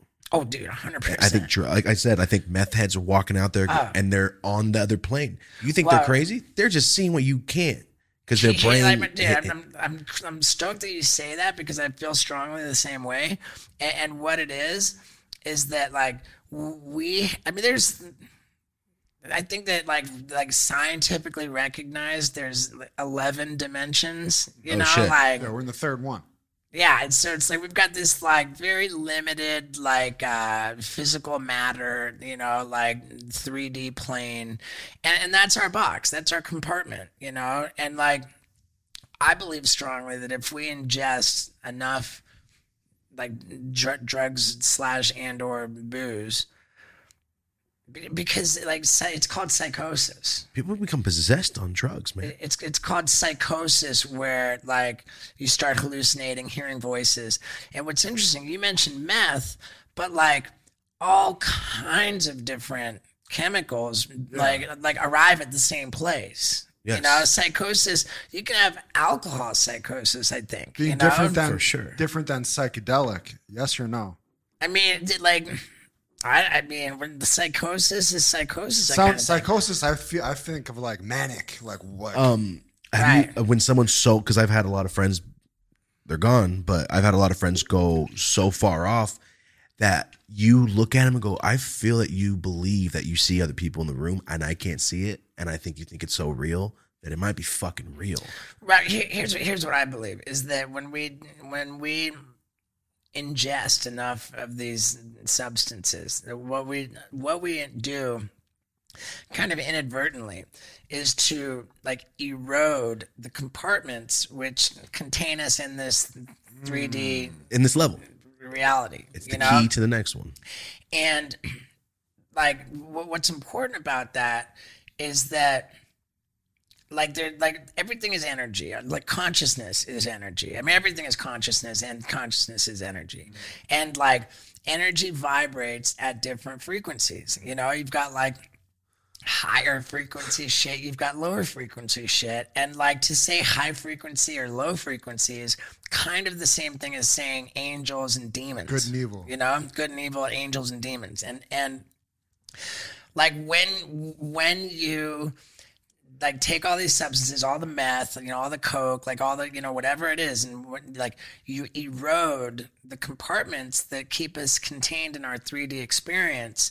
By eroding those barriers, you're opening yourself up to like other dimensional energies, and like you're opening yourself up.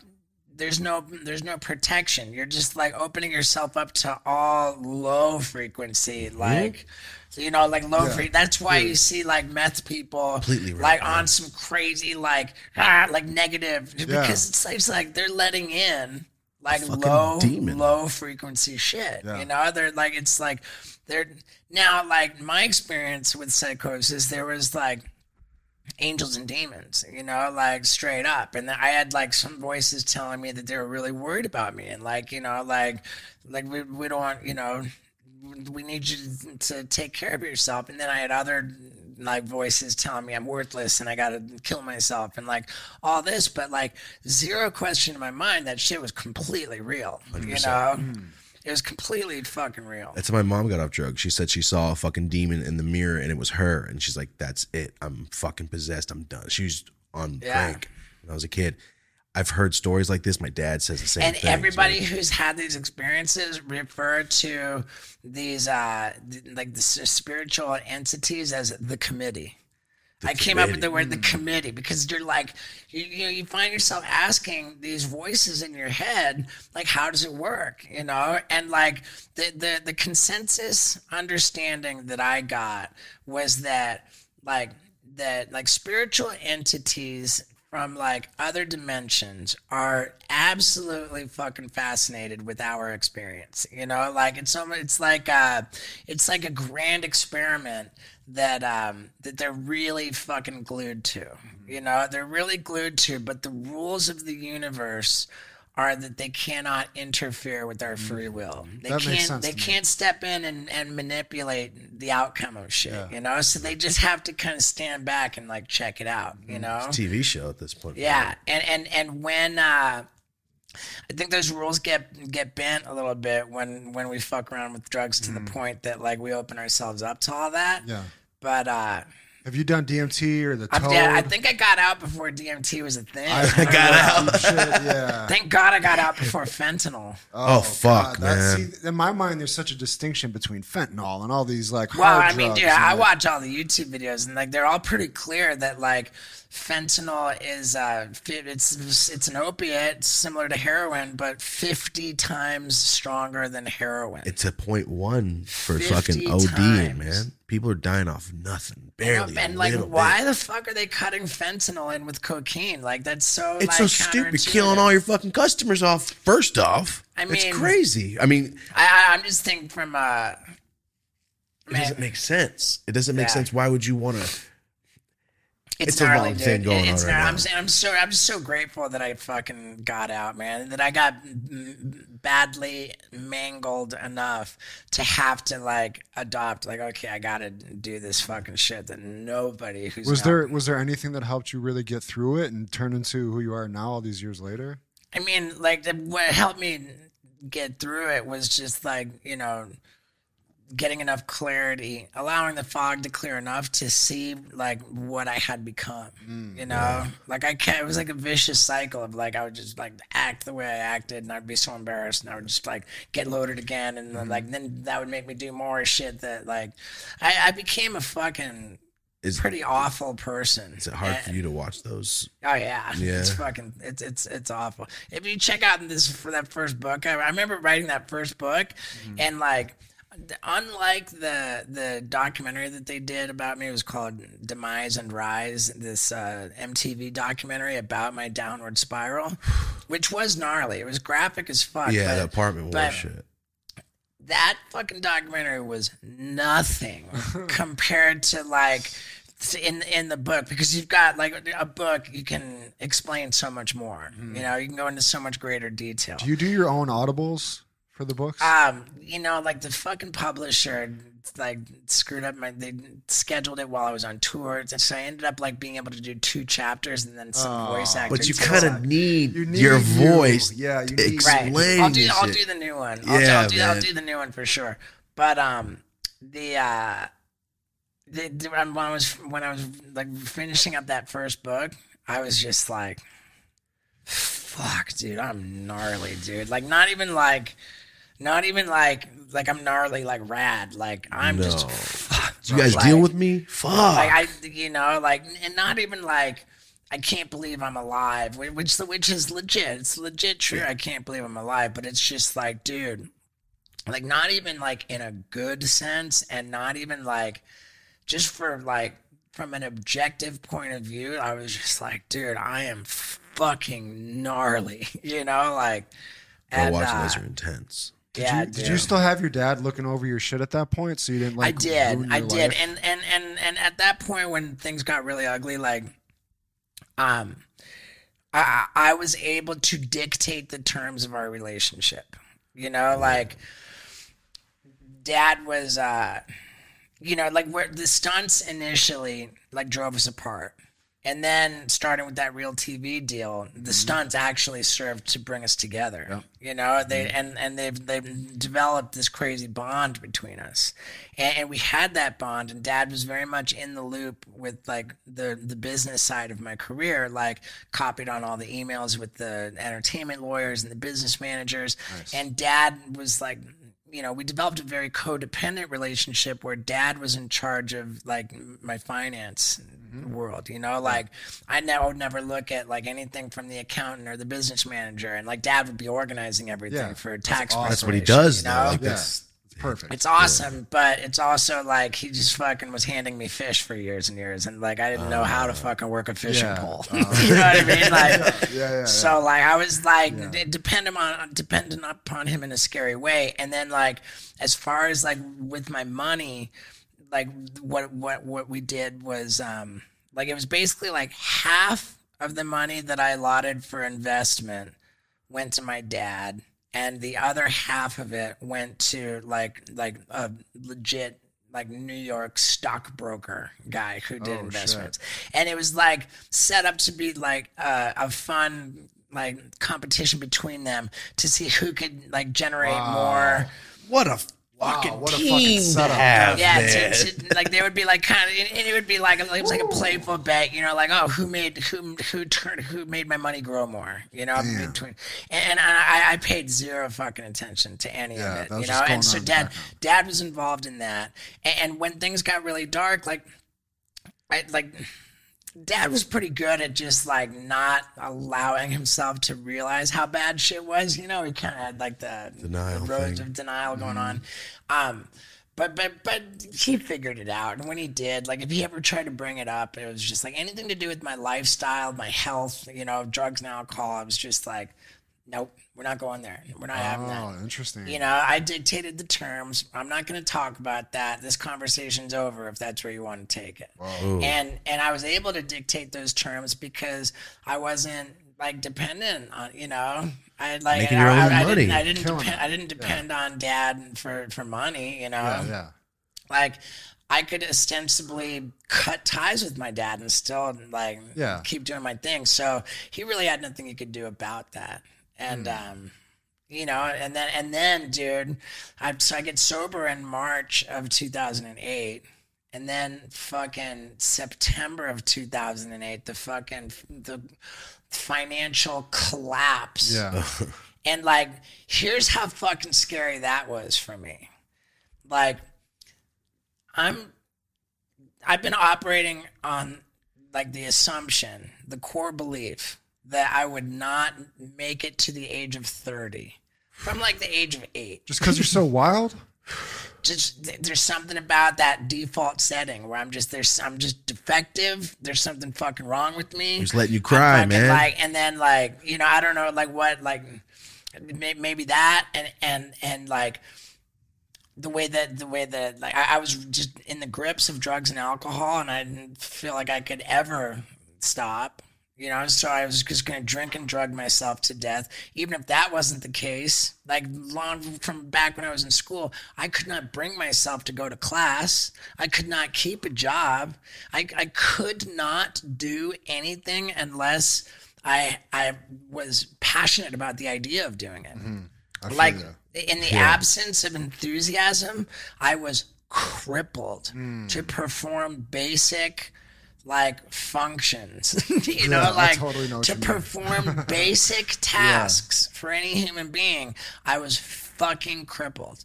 And I maintain to this day that like as valuable as intelligence is, you know, as instrumental as discipline is, they aren't shit compared to enthusiasm. You know, enthusiasm is the driver of success. Wow. You know, like 100%. I've never heard anybody put it like that. I've had people ask me like over the years, you know, ever since the beginning, like how do you do this? How do you do that? Like, I want to be a stuntman or like whatever, you know, like, you know, I want to get into this. Like, I don't give a fuck what anybody, I want to fill in the blank. I don't care what it is you want.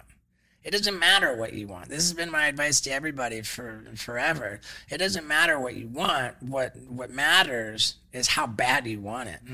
You know, like it. Remember my dad. I made a documentary about the early years leading up to my career beginning, and I made that in like 2004. We shot everything in 2003. So 2003, we had an interview with my dad, and my dad said, when Steve puts his mind to it, there's nothing that he can't accomplish. The problem is that's a fairly narrow slice of the pie. Like, that makes sense. Like what I apply myself to, what I put my mind to, what I'm enthusiastic to do, has always been such a very narrow piece of like of you know so what niche. it takes to navigate the world, that I grew up like not wrong, that like when it came to performing basic tasks required for survival in the landscape of our society, I was fucking crippled. I was not equipped with the basic survival skills to take care of myself, to succeed on any level. And so I expected that I would fail miserably in life. I expected that I would die young. And as I grew older, and even when I achieved like some kind of recognition and success, then all of a sudden it just transferred, like my addiction to drugs and alcohol got to, I was like, oh, that's going to kill me, you know? Like, there was just never a view that I had of my future, which allowed for me to live to see the age of 30. And then when I got sober in March of 2008, I was 33. And now, and up to that point, I never fucking paid any attention. I wasn't saving for anything. Like, I didn't even have a fucking ATM card for like the first like 3 years after Jackass came out. So, you know, like I just didn't, I didn't care, you know, like I mean, maybe it was like 2 years. I don't even remember where I had some shady fucking like rave promoter guy acting as my manager, and he like I would do all this old tour, like the Don't Try This at Home tour, and a lot of it I'd get paid in cash.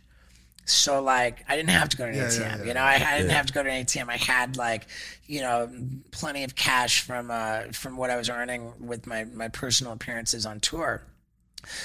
And I just fucking did drugs, and I wasn't saving for anything, and I didn't think I was going to live, and just fucking, you know, there was no planning, there was no saving, there was no paying attention to anything.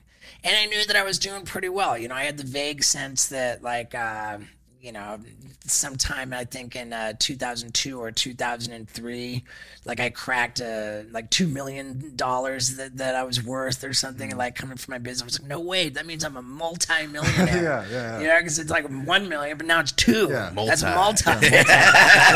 You know, I remember thinking that was a pretty big deal, but that was like, I didn't pay attention, I didn't care, and I thought everything was going to be fine.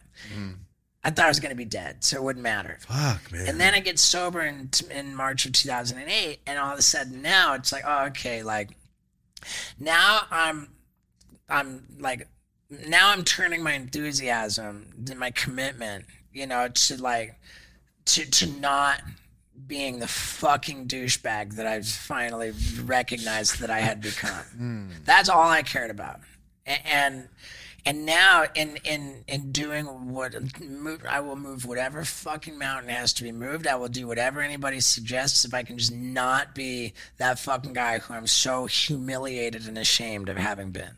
I don't want to be that guy anymore. And so now, like, I'm that's all I cared about. And now I'm like, to do that, now I'm like taking care of myself. Now I'm like, and now I'm like, and most people would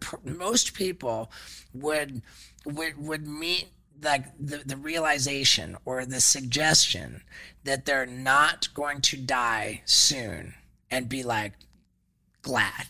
Most people would think like, oh, that's good, man, I don't have to worry about that. For me, it was the complete fucking opposite, because I'm like, okay, so I thought I was going to be dead like in no time. Now I'm faced with the most terrifying prospect that I might only be halfway through my life. Like now, like I could be staring down the barrel of, I've got to fucking figure out what to do with like, what, maybe 50 more. I would live till I'm 80, you know, and at the time I was 33. Like, so you all know, the love that's from his scary, fans didn't oh, change fuck that no. Fuck no. And especially because here's the really crazy part. Right when it occurs to me that I might actually have to figure out how to feed myself for the next 50 years, when, mind you, the nature of my career was precarious at best. On top of that, I had burned every bridge in my career. You know, as far as I was concerned, my earnings potential had run its course. You know, like I had, you know, I didn't know, like if I'm going to stay sober, I can't be a fucking egomaniac attention whore anymore. So like, I don't even know if I can pursue a career, even if one's in the cards. You know, like I don't even know if I'm done earning money. And now I'm faced with, maybe I'm going to live for 50 more years. Fuck. And I don't know how I'm going to survive. I don't know how I'm going to. And on top of that, come September, the fucking financial crisis hit, everything. My dad and the stockbroker had me all in the fucking stock market. And the stock market got fucking chopped like more than in half. I lost more than half of my savings. I wasn't even a millionaire anymore. You know, I wasn't even a millionaire anymore. Didn't know that I could fucking earn any more money. And now I'm going to fucking live for a long time. Like, what the fuck? What a combination, man. Yeah, it was a fucking... That's stressful, honestly. Yeah, I mean, and in one sense it was like super terrifying. And in another sense, it was like I was back to, all I got to worry about is my next meal. You know, like there was something about that early recovery where like, you know, I lived in a fucking halfway house until I had been sober for 2 full years. You know, like I had a fucking roommate and he snored. And so when he snored, I knew I could jack off and it would be quiet. You know, like life was simple. Wait for the snores. Yeah, the sweet sound of snoring, I called it. Oh my God. So you lived in the halfway house for 2 years after that? I stayed in the halfway house until I had 2 years of sobriety, yeah. That's amazing. We were shooting Jackass 3D. And I was like asking for special permission to like come back after. Were they so happy? Yeah. They had to be like. I don't think anybody cared one way or the other. You know, like alcohol is like the disease of alcoholism and drug addiction is like super not discriminate. You know, for sure. It doesn't fucking care if you're making a big shot movie or you know, or if you're living in a dumpster. Doesn't matter. Real quick, I have a question for you. You got a whole list of questions. I didn't let you get to one of them. You explained so much of Yeah. it. Yeah, you already went to so much. I've been just crossing them off. So, for all the crazy shit you've done, you're afraid of bungee jumping in heights? Yeah. I So, fucking hate it. How did you do the fucking dog shit porta potty? I did the dog shit. I was the dog shit porta potty guy because I've got that fear of bungee jumping. So they made you do the shit? Because that just means that I'm going to get the biggest reaction. I'm going to give Okay. the biggest reaction. You know? Yeah, okay, I get it. There was an episode of Wild Boys, which we filmed, I think in 2003, maybe 2004. Yeah, I think it was 2003. And they're like, okay, we had a research department that would just research different places. If we go to this, what do they have to offer that we can film? And then we'd choose where we would go based on the places that had the most content that we could shoot. Mm-hmm. And in Costa Rica, they had this huge bridge with this bungee jumping operation. And that's pretty run of the mill and everybody goes bungee jumping, but they made it funny because they got our prop master to build fucking Icarus wings, actually with feathers and glue them all in, and it was maybe built with crutches or something, so you hold the crutch and you've got these wings, and it was gonna be I'm gonna fucking fly, I'm gonna jump off the thing and I'm gonna try my ass off to flap the wings, and that was gonna make it a funny bit. So we go to the we're getting ready. Before we even go there, I said to him, I told him, I said, dude, it's straight up, man. I'm always trying to be a badass. I'm you could take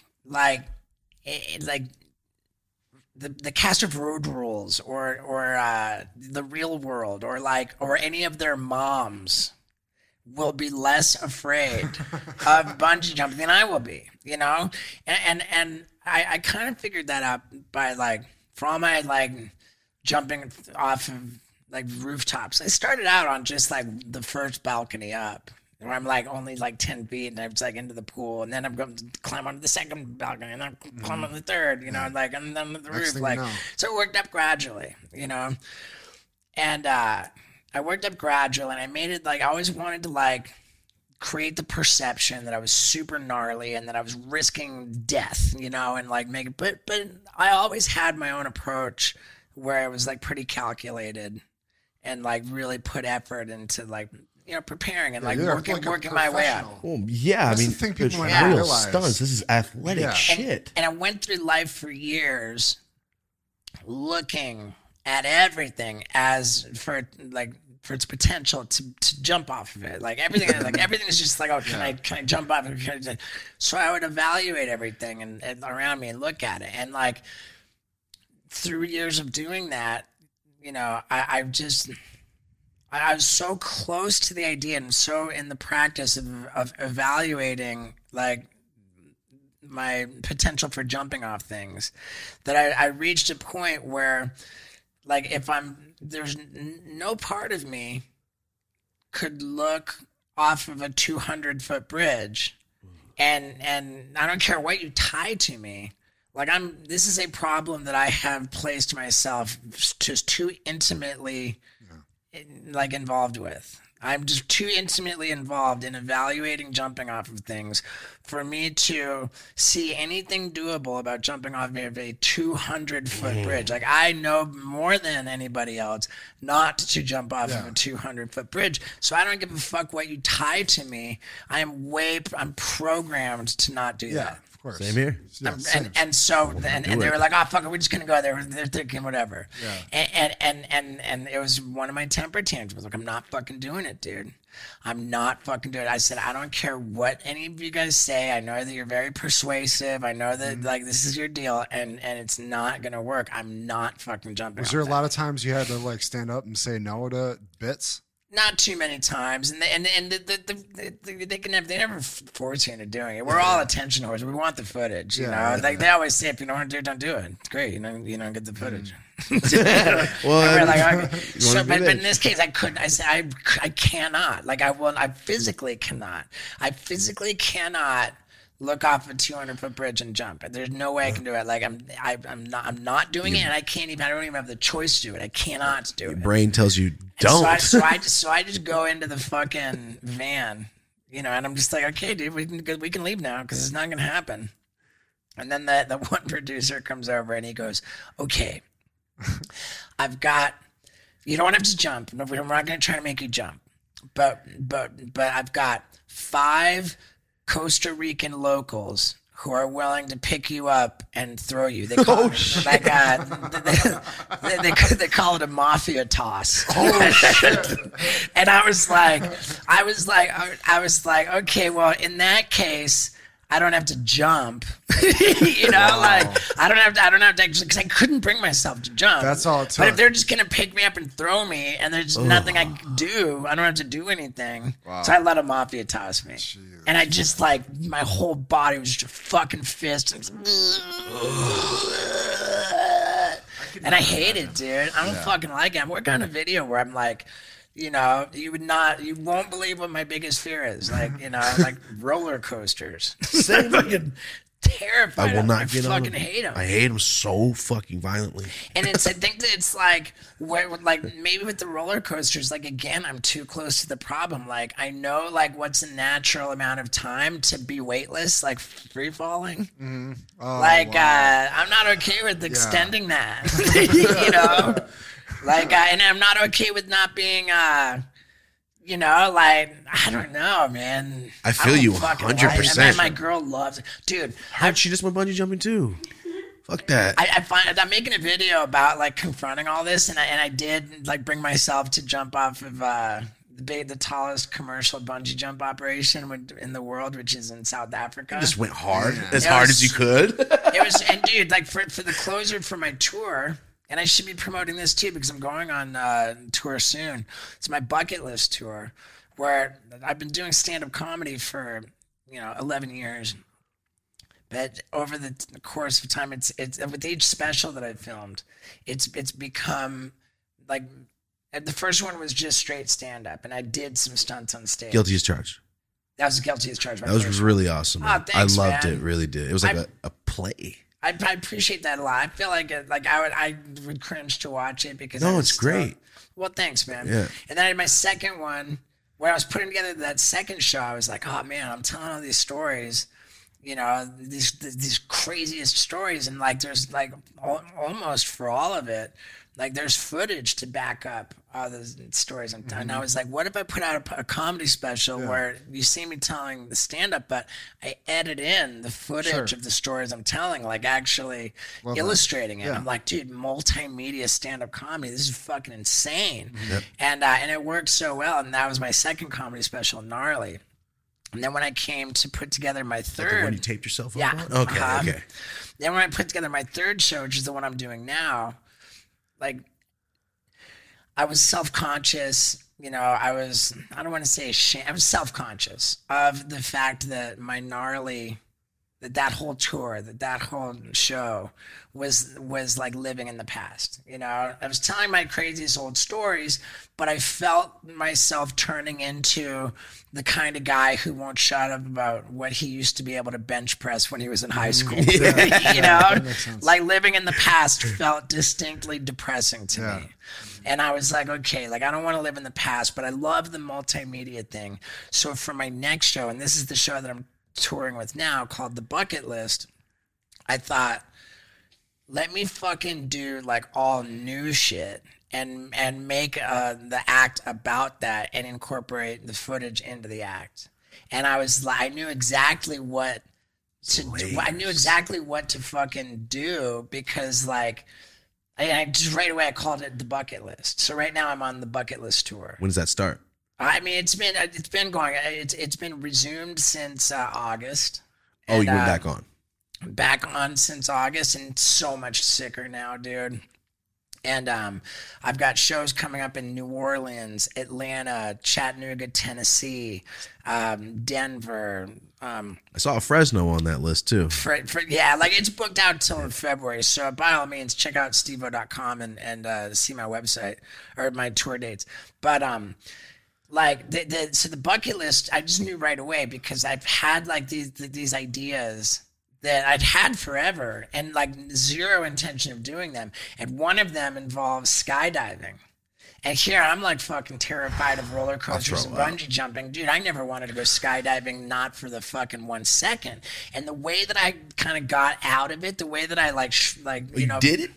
Well, yeah, here's the thing, dude. Like going back like 20 years, skydiving, whenever it came up, I was like, oh, nah, dude, fucking, I'm not fucking skydiving. That's not gnarly, dude. That's not fucking, everybody does fucking skydiving, you know? That's your way out of it? That's my way out of it. Yeah. That's my way out of it. I think that's cool. So to further solidify my way out of it, I would say everybody goes skydiving. Fucking, no way, dude. That's lame. I said, if I ever go skydiving, because the first time you do it, you've got to have a guy strapped to your back. I said, I'm going to be fucking butt-ass naked with a dude strapped to my back, and I'm just going to be fucking straight furiously jacking off. And I'm going to fucking jack off, and I'm going to fucking blow a load, but I'm going to make it, I'm going to time it so that, like, I'm actually blowing a load falling out of the airplane. That's and I call the idea skyjacking. Wow. And I fucking did it. Some accomplishments. So if you come see me on the bucket list tour, you're gonna, dude. I have 10 videos like that play intermittent. Like after every bit in the show, I screen the footage of like and every bit is so over the top. Like it's so outrageous to tell the story of it that it's like funny for stand up. And then after every bit, now you're gonna see the footage that I just explained. Me jacking off, guys, right? Look. Yeah, and dude, you see a lot of my cock, dude. Nice. You got you got the vasectomy Olympics, because not only did they do the vasectomy where they cut the vas deferens, but now I'm going to fucking go horseback riding, bareback, fucking galloping with my balls bouncing up and down on the horse. You go so hard, But man. the fucking vasectomy Olympics is Vasectomy Olympics. it's absolutely insane. I got like the anesthesia bike ride with general anesthesia drugs coming into an IV while I'm hauling ass on a bicycle. So you start to lose. It's so fucking illegal. I got medical professionals doing straight illegal ass shit. Like, I got a fucking doctor who he puts a 4-inch needle into my spine and injects a drug into my spine, which just fucking paralyzes me from the waist down. It actually paralyzed me like from the waist up too, which wasn't supposed to happen. But that happened while I was fucking sprinting with my hands handcuffed behind my back. What the? Shut you off? Like that's the level of the bucket list. Let's say these are ultimate. These That are all, sounds intense. And it's like the footage is just so X-rated. It's so fucking illegal. It's so gnarly, and like it's exclusive to the tour. Do you have LA Oh shows? yeah, I love that. What? Have any LA shows? Dude, I just did Brea. They've got you on the road doing theaters through February, literally damn near every day. Not every day. The first, at all. second, third, fourth. There's a lot, so many shows. He's all over the place. And Bro, dude, and I I'm love that. trying to go. The homeboy said the theater because, dude, I was grinding in comedy clubs I understand. for 11 years. Hell yeah. And I just fucking graduated to theaters. Congrats, man. That's a That's big-ass huge. fucking deal, dude. A theater comic is a whole nother fucking level. And it was, we were starting to film the 4th Jackass movie. We got 1 week into it. During that week, that first week of principal of photography, I'm on the set and I get the call from my agent and he's like, congratulations, dude. You're selling out your comedy club dates like so far in advance of the comedy club. It just does not make sense to entertain any more offers from comedy clubs. Let's go. So congratulations, dude. You're a theater actor. Yeah, man. Congrats. I fucking hang up that call and I'm like, I'm on the set of Jackass Forever. I just graduated from theaters. I'm like, fucking, dude, I'm fucking going into a heyday. And then the following Monday, fucking coronavirus shut down the fucking movie. It's shut down the tour. Yep. And I was like, I was pretty butthurt about that, but thank God that happened because I was straight touring myself to death. And back in the comedy club days, like, dude, it was like every gig meant doing the show like 5 times, 4, 5, or 6 times, you know, twice a night. Like, I mean, dude, it's gnarly. Thursday, Friday, Saturday, Sunday. Yeah. And Same then, show, and, back to like, back? Yeah, you know the comedy club. Yeah, he's on the comedy scene. It's gnarly, man, and fucking and I was here that same like gripped by fear about like fuck, dude, I'm gonna be alive for another 50 years. Like 40, It's like waking up for school on Monday, like I gotta do this shit again tomorrow. Dude, I gotta hurry. Like I don't want to be 10. I don't want to be 10 years from now doing the same and shit. think. Fuck! Why didn't I hustle and make all the money I could make doing stand up? But that's not a bad. That sense of desperation is what you're supposed to. It's a driving for sure, motivation. For sure. But thank God the coronavirus came along to force me to take a break from touring. Because otherwise, I never would have given myself a break. Did you come back with a whole new set though? Dude, I never would have given myself a break. And did I come back with a whole new set?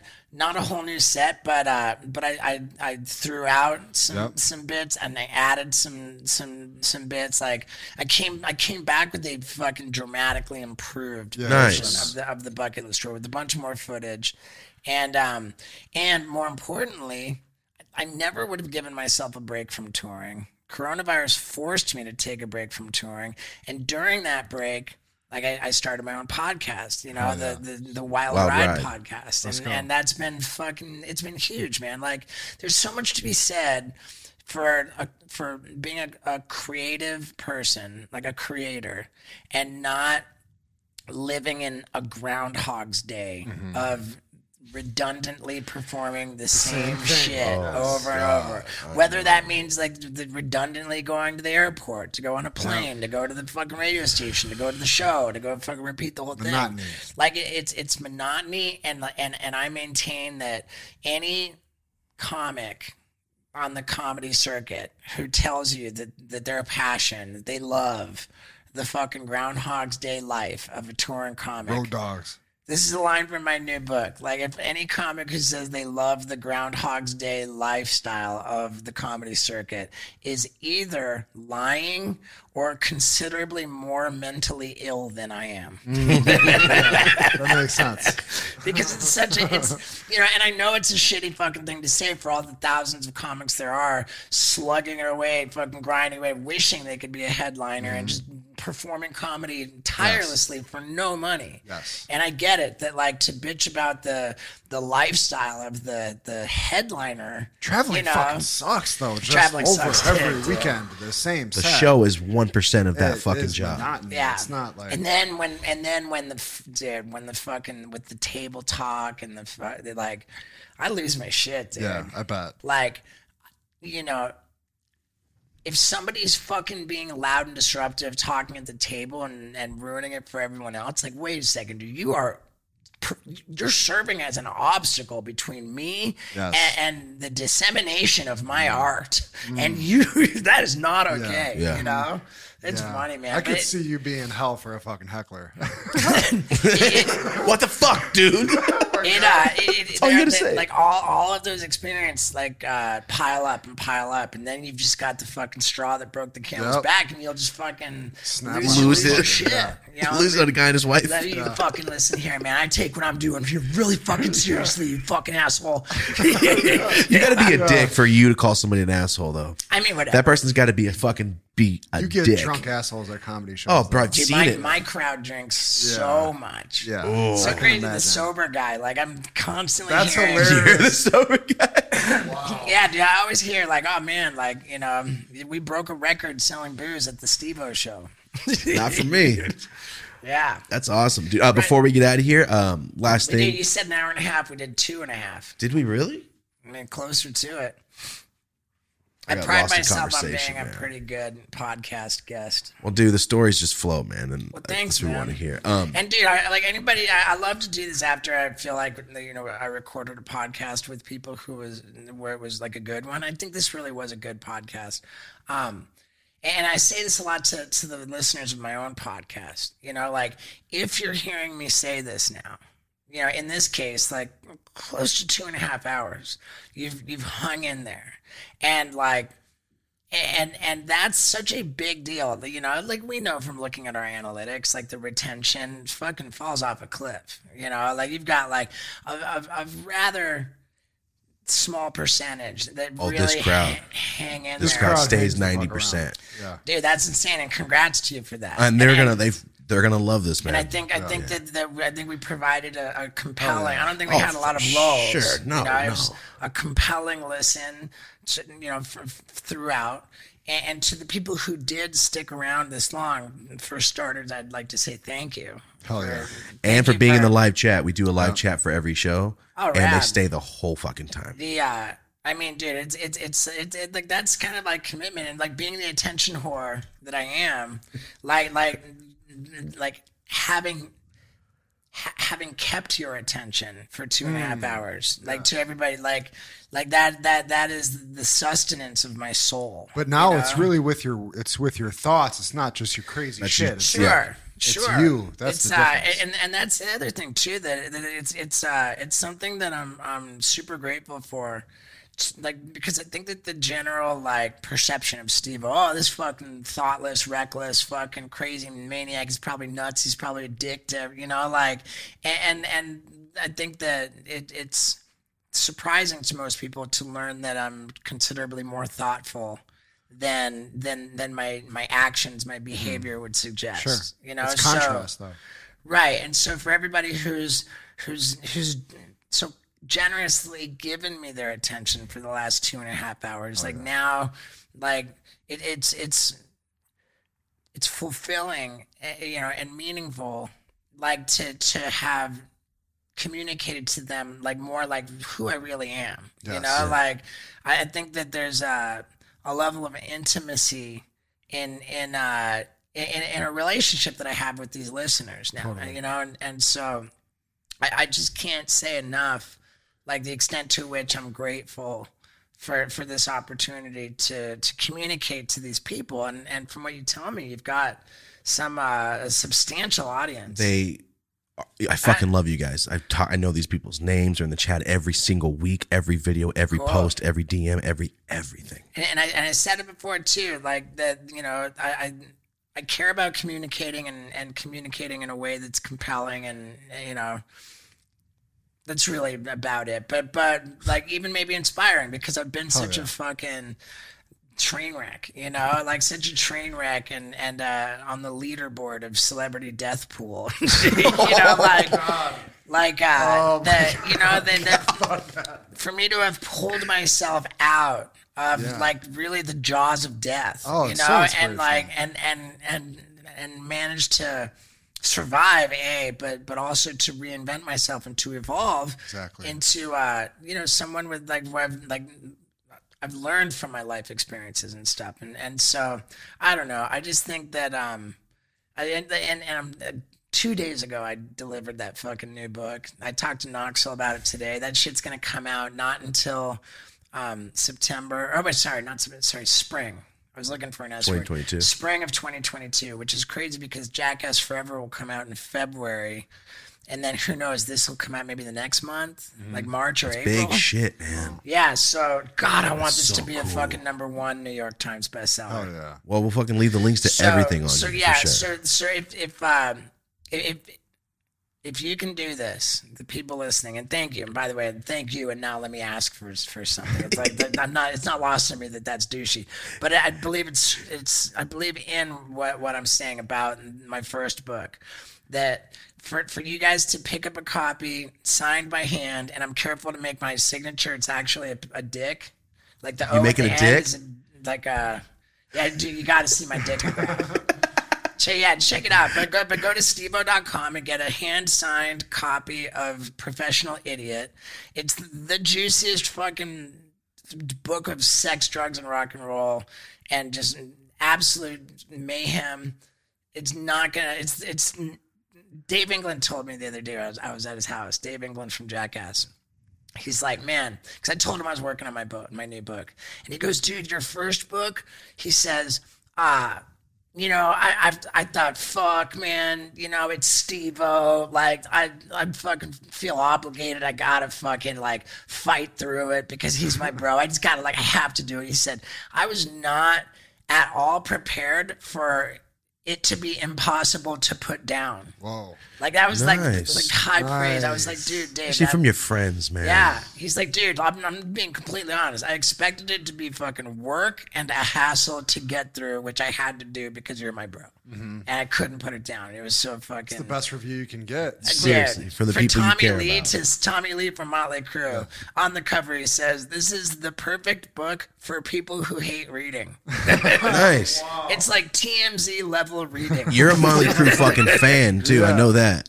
Yeah, dude, I And love that's Motley Crue. epic for Yeah. Tommy Lee. Like, Yeah. a good job. So in any case, man, like, if for nothing else, just to have it, like, get that book, but to get that book knowing that the next one's coming. Hell yeah. And the next one is like, I won't say the main title, but it's what I've learned from a lifetime of terrible decisions.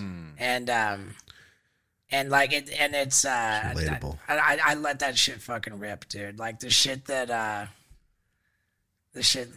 Knoxville said, like, leave the bukkake out of the first book. I was like, dude, if you thought the bukkake in the first book was fucking edgy. Yeah. If you thought that was edgy, dude, fucking Get ready. You know, throw on a helmet before you read this one. Well, Yeah. well, before. Oh, and shoot a tweet. That's what I like to say. If you're still listening, fucking shoot a tweet with me, like with my handle in it, so that I see it, saying I made it to the end of go. the Dope as Usual podcast. And thank you guys again for not smoking out the room. Of course, man. I know I if people don't was smoke. yammering. You know I wouldn't shut up because I didn't finish my coffee. You're all right. You're all right. But the one thing I wanted to say is I've seen it in many things you've said. The only thing I want to do with my life is be a crazy famous stuntman and everybody fucking love it. And congratulations, man. That's exactly Thanks, what it is. Yeah, it's gnarly. It's gnarly. Fucking awesome, man. Yeah, dude. Thanks, brother. Thank you so much. You guys, Yeah. thank you for sitting through this. I fucking love you guys for being in the chat still. Thank you guys. Steve-O, thank you so much for being Oh, here. wait, they're in the chat now? No. I just say it because I know I'm in the chat with them while I watch it every week. So, dude, that's crazy. It's a long time. So that means that you are. I'm talking to every single person while they're. And you're playing it back. Yeah, well, we edit it, drop it Monday, and YouTube does that premiere. So we're right. in the live chat while it drops till it's over. Wow, it's fun. Maybe but I should do that. you Dude, know, you know, people dude, would lose their fucking mind if you did that. Here's the thing, and for practical purposes, like, this is the most professional fucking thing. If you do stand up and you're a podcaster, then you got to know. I think that the overwhelming majority of stand ups cannot fucking bear to watch video of them performing stand up. Yes.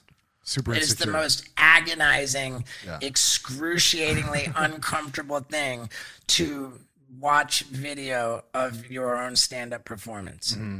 It's just utterly demoralizing, and just it makes you question everything that you're about. You're like, I'm just not fucking. Totally get it, bro. Yeah. I edit myself, so I'm like, come on, man. Right. What the fuck's wrong with you? As I'm editing myself. And that's where I was at. I would film the occasional show when I first started doing stand up, but if I tried to watch it, man, it was fucking hard, and I really resisted everything about watching that. Yeah. And it turns out that to watch your footage of your stand up is the most productive, the most like 100%. It's like a football player watching game film. Exactly. It's footage. It's way bigger and better than that, I think. Well, I think it's even way your body bigger and better movement. than that. And where I got incredibly lucky was that I had that little fucking light bulb go off, and I thought, what if I edited my footage into my stand-up? And as soon as I came up with that idea while I was putting together that second show, I was so jazzed about it. I absolutely could not fucking wait. And in short order, I started recording my performances, loading them up into the computer myself, and then dropping the footage into the timeline and syncing it all up. And I found two things. Number one, it worked. Like, it fucking worked. I'm telling the most outrageous, fucking implausible, and like impossible to believe stories. And now I'm dropping in footage that backs them up and Yeah. verifies it. Yes. So like that's crazy because the fact that the stories are true and then there's proof that they're true, and it just makes the jokes even funnier. Like it just layered. it was like bringing these two worlds. I was in the stand-up world at that point, and I was in the video, and I brought my world. My worlds came together in this powerful fucking love that. like and by the fact that it worked meant that I had to keep doing it.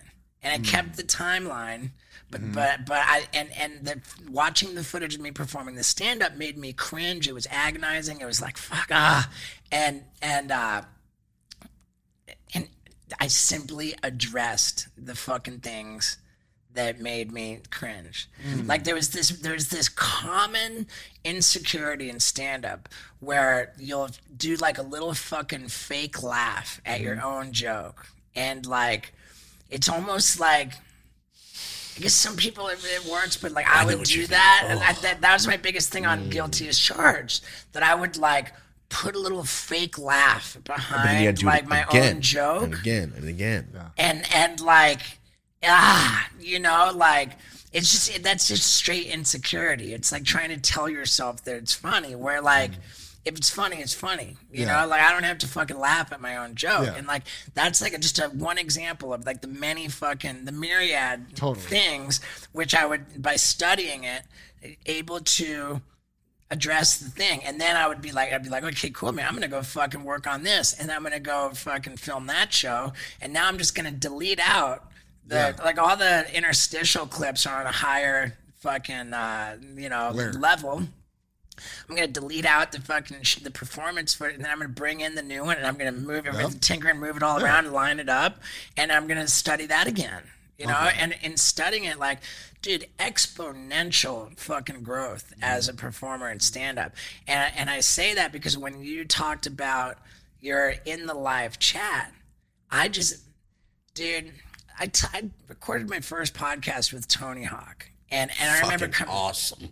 I came out of that. I thought, oh my God, dude, that was our first podcast. And if any podcasts we do after that are that good, I'm going to fucking freak out. Like, wow. And I told the guy, like, I'm an independent, I'm not with a network, but I've got a guy who sells my ads. And I was just like, dude, you got to listen to this fucking podcast before we put it up. Got to listen to this podcast. How dope is it? And he's like, why don't we get together and play it back, you know, together, you know? Now he's already watched it. Now he's gonna he wants to watch it again, and he's like, and I was like, oh, all right, like it's dope, right? And he's like, we'll watch it, and he's like, and the point that he made when we watched it back, and by the way, it was a very different experience from when I was recording it with Tony Hawk, thinking, man, this is going so great. And then all of a sudden now I'm watching it back, and I'm like, ooh, you know, like, worst. and I was like, fuck. And my podcast guy made the point. He said, here you've got this fucking icon. You've got Tony Hawk, the fucking most famous skateboarder ever to live. And like, you sucked all the oxygen out of the van and fucking like didn't let him fucking. That's my biggest thing. I had to critique myself. Like, am I talking over motherfuckers right now? This is the one I went, do not talk over anybody. That's what I just try to say, like, just listen. Like, I tried. You did great. And here I sucked all the oxygen out of this room, and like you guys let me do it. And I think that like if I was communicating poorly, or if it was like, you know, then you would probably be able to like interject and cut and reel it back in and keep it on track. But I don't think you had to do that. No. Yeah. No. So I think we did that very well. It's very different from being a podcast guest, where it's okay for me to just do what I'm doing, compared to being a podcast host. Yep. And it's been a real struggle for me to grow as the podcast host and not suck all the oxygen out and then fucking not let people talk over them, interrupt them. I'm so glad you said that, man. I've been struggling with that shit for about 5 months now, just trying. Here's the same fucking thing as with the stand-up. It was a virtue of necessity that I had to study the footage in order to edit in interstitial shots to illustrate the footage, and that forced me to do what I hated doing the most, which was play back and study my own stand-up. In doing that, I progressed at an exponentially faster rate and just improved as a performer. And I did play back that Tony Hawk episode and like got super motivated to grow as a host. But frankly, and I'm admitting this, like I haven't had the stomach to play back podcasts. Oh. I know that I just know that it would, but You'll here's learn. like, this is I think this is the podcast will perform better if I'm in a live chat on a premiere. That, and it's just, And by the virtue of being in the live chat on the premiere, once again, I will be now forcing myself Watch it back. to watch it back and study it and address the concerns that With I have. live feedback. with live feedback, live feed, because I'm literally talking to people. Hey man, you're talking to me. Yeah, it's Shit. like, dude, that's like a goosebump fucking It's moment. good, though. I'm gonna It's good. probably like reference that. Like that's where, because I'm on podcast number, I think today we recorded number 82. Oh no shit. How do you do every week? Yeah, we do it once a week, and I started when the pandemic shut down. When does it drop? Thursdays. Every And Thursday. it's Thursday at 8 in the morning, but now it's gonna have to move to a later time. Well, I'll tell you what, I work with a lot of big comics and podcasters and stuff I Yeah. have in my career. I always try to explain this model to them because it's so important to why his fans are so dedicated long term and why it keeps going up. Like his run is 10 years long and just getting started. Exactly. Because of his relationship with his fans, because he communicates with them, he talks to them, he goes live, he does premieres. I got David Cho going live tomorrow. Ooh, shit. Bro, Nice. come on. Hell That's yeah. epic. Are you kidding me? Be in that love live David fucking Cho. chat. Do it for 5 minutes. Or do Dude, something some of the else. fucking guests that I had on my podcast are They're epic. staggering. Hell yeah. I've Hear seen that? I've seen it. I watched it. I follow it. Staggering. Come on, man. I've seen yeah. you had fucking Chong on recently. Be Real's here next week actually. Ah, Oh dude, shit, should I have epic. said that? Yeah. Anyway, That's yeah, he's on here next week. Yeah, your dude, guests he's are the just coolest, stacking, man. Dude, Be Real is good. He's fucking cool, man. Like he's one of these like iconic fucking like legend status people who is just doesn't think he's better than you. You know, like Fucking awesome. that's a big deal, man. But yeah, I think you guys just got me to step up my game because it's like a little black cloud that follows me around where I'm ashamed of it. Like, man, I would become, Don't embrace that shit. I would be a better podcast host. I would be a better performer if I was studying my performances, but it makes me uncomfortable, the idea of doing that. So I'm going to avoid doing that. And now I'm just, by not doing that, I'm going to be uncomfortable about the fact that I'm not doing that. And that's just going to like add to my anxiety. Have you read The War of Art by Stephen Pressfield? No. Oh my God, please listen or read it. He describes everything he describes what you're talking about as resistance, and that everybody faces resistance, especially the artist, and all the different ways it manifests. And the whole book is about conquering your own resistance, which is like you've brought up a lot in this. Yeah, throughout. that sounds great, man. And I just got done with the book, man. I'm really fucking making a book is a fucking shit ton of work. Oh yeah, I know. I mean, and now, and it's the same co-author that I did the new book as I did the first book with, which I'm just stoked on. And again, it's been 10 years in between books. It's more like 11. And in those 11 years, Homeboy's written book after book after book. And like on this one, I was because dude, like I'm a fucking psycho. Once I'm into it, like I'm like strike through, highlight it red, it's gone. And then what's going in is like all caps highlighted green, it's going in. And then just a note from me to the author is highlighted orange that you just like to keep them up. And like these fucking chapters are so read it out of this is so gnarly.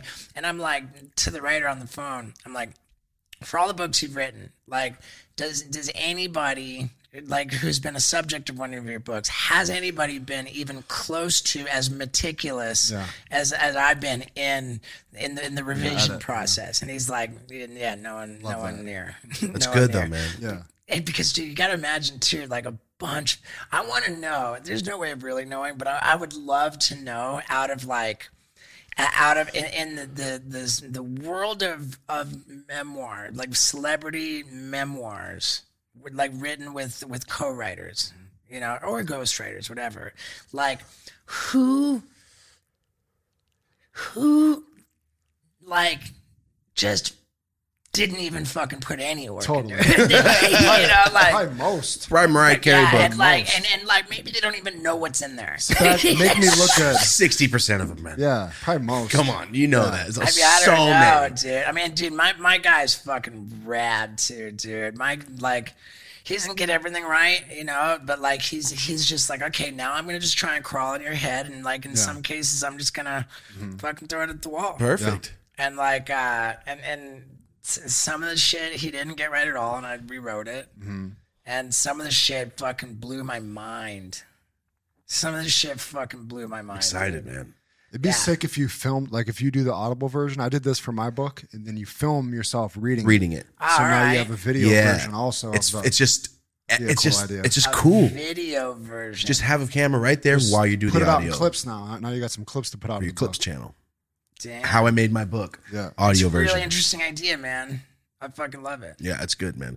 All right, dude. Yeah. So shoot the tweet, guys. Fucking tweet if you made it. We're over. We're deep. 245. Yeah, we're deep now. What's your longest podcast you've done? 4 something. With his mom. 4 hours. Oh yeah, with my mom. Yeah, with his mom. Wow. She's wild as fuck. Oh yeah. Crazy. Well, hey man, it's been a pleasure, and Thank you so thank much. for that, dude. I think I've got David Cho scheduled. I'm gonna fucking change the schedule. It's like an hour of my time to be in a live chat. It's gonna That's it. boost the performance of the fucking. Your fans are gonna love That it. and you know every person's gonna go to sleep. It's gonna put a rocket ship on the performance of the podcast. And it's monetized too. We could talk about that more, but it's monetized. Yeah, I'll give you too. some tips for you off here. There's so much you could do with just being there, and not even that. Every person's gonna go to sleep going, Steve will fucking commented back to me in the live chat. That's the real thing. And that's It the makes thing their that makes fucking everybody's day. fucking day. Because when I was a kid, if Brett Favre would have said some shit like, Brett Favre said some shit to me. Dude, here's what a fucking neurotic fucking psycho I am. I'm gonna be like, these fucking people are too busy fucking typing. They're not fucking hearing. Where's me right now? You're not listening because you're typing. With all the fucking multitasking going on over here, they're not fucking getting it. No, they Shut will. the fuck up. They will, man. Guys, everybody stop typing and just listen. You got it, man. It's gonna be good. Yeah, it's like when I'm like when people are responding to my tweets while I'm tweeting during the UFC fights. I'm like, dude, what are you fucking not watching the fights? Yeah. I'm not banging up like so I can keep watching. Yeah, dude, it's crazy, man. Yeah, you guys are the best. Thank you so much, man. We appreciate it, Steve. Guys, thank you so much. Dope as usual podcast. Have a dope ass day. Let's go. All right. Man, that was way long. Fuck yeah. Good shit.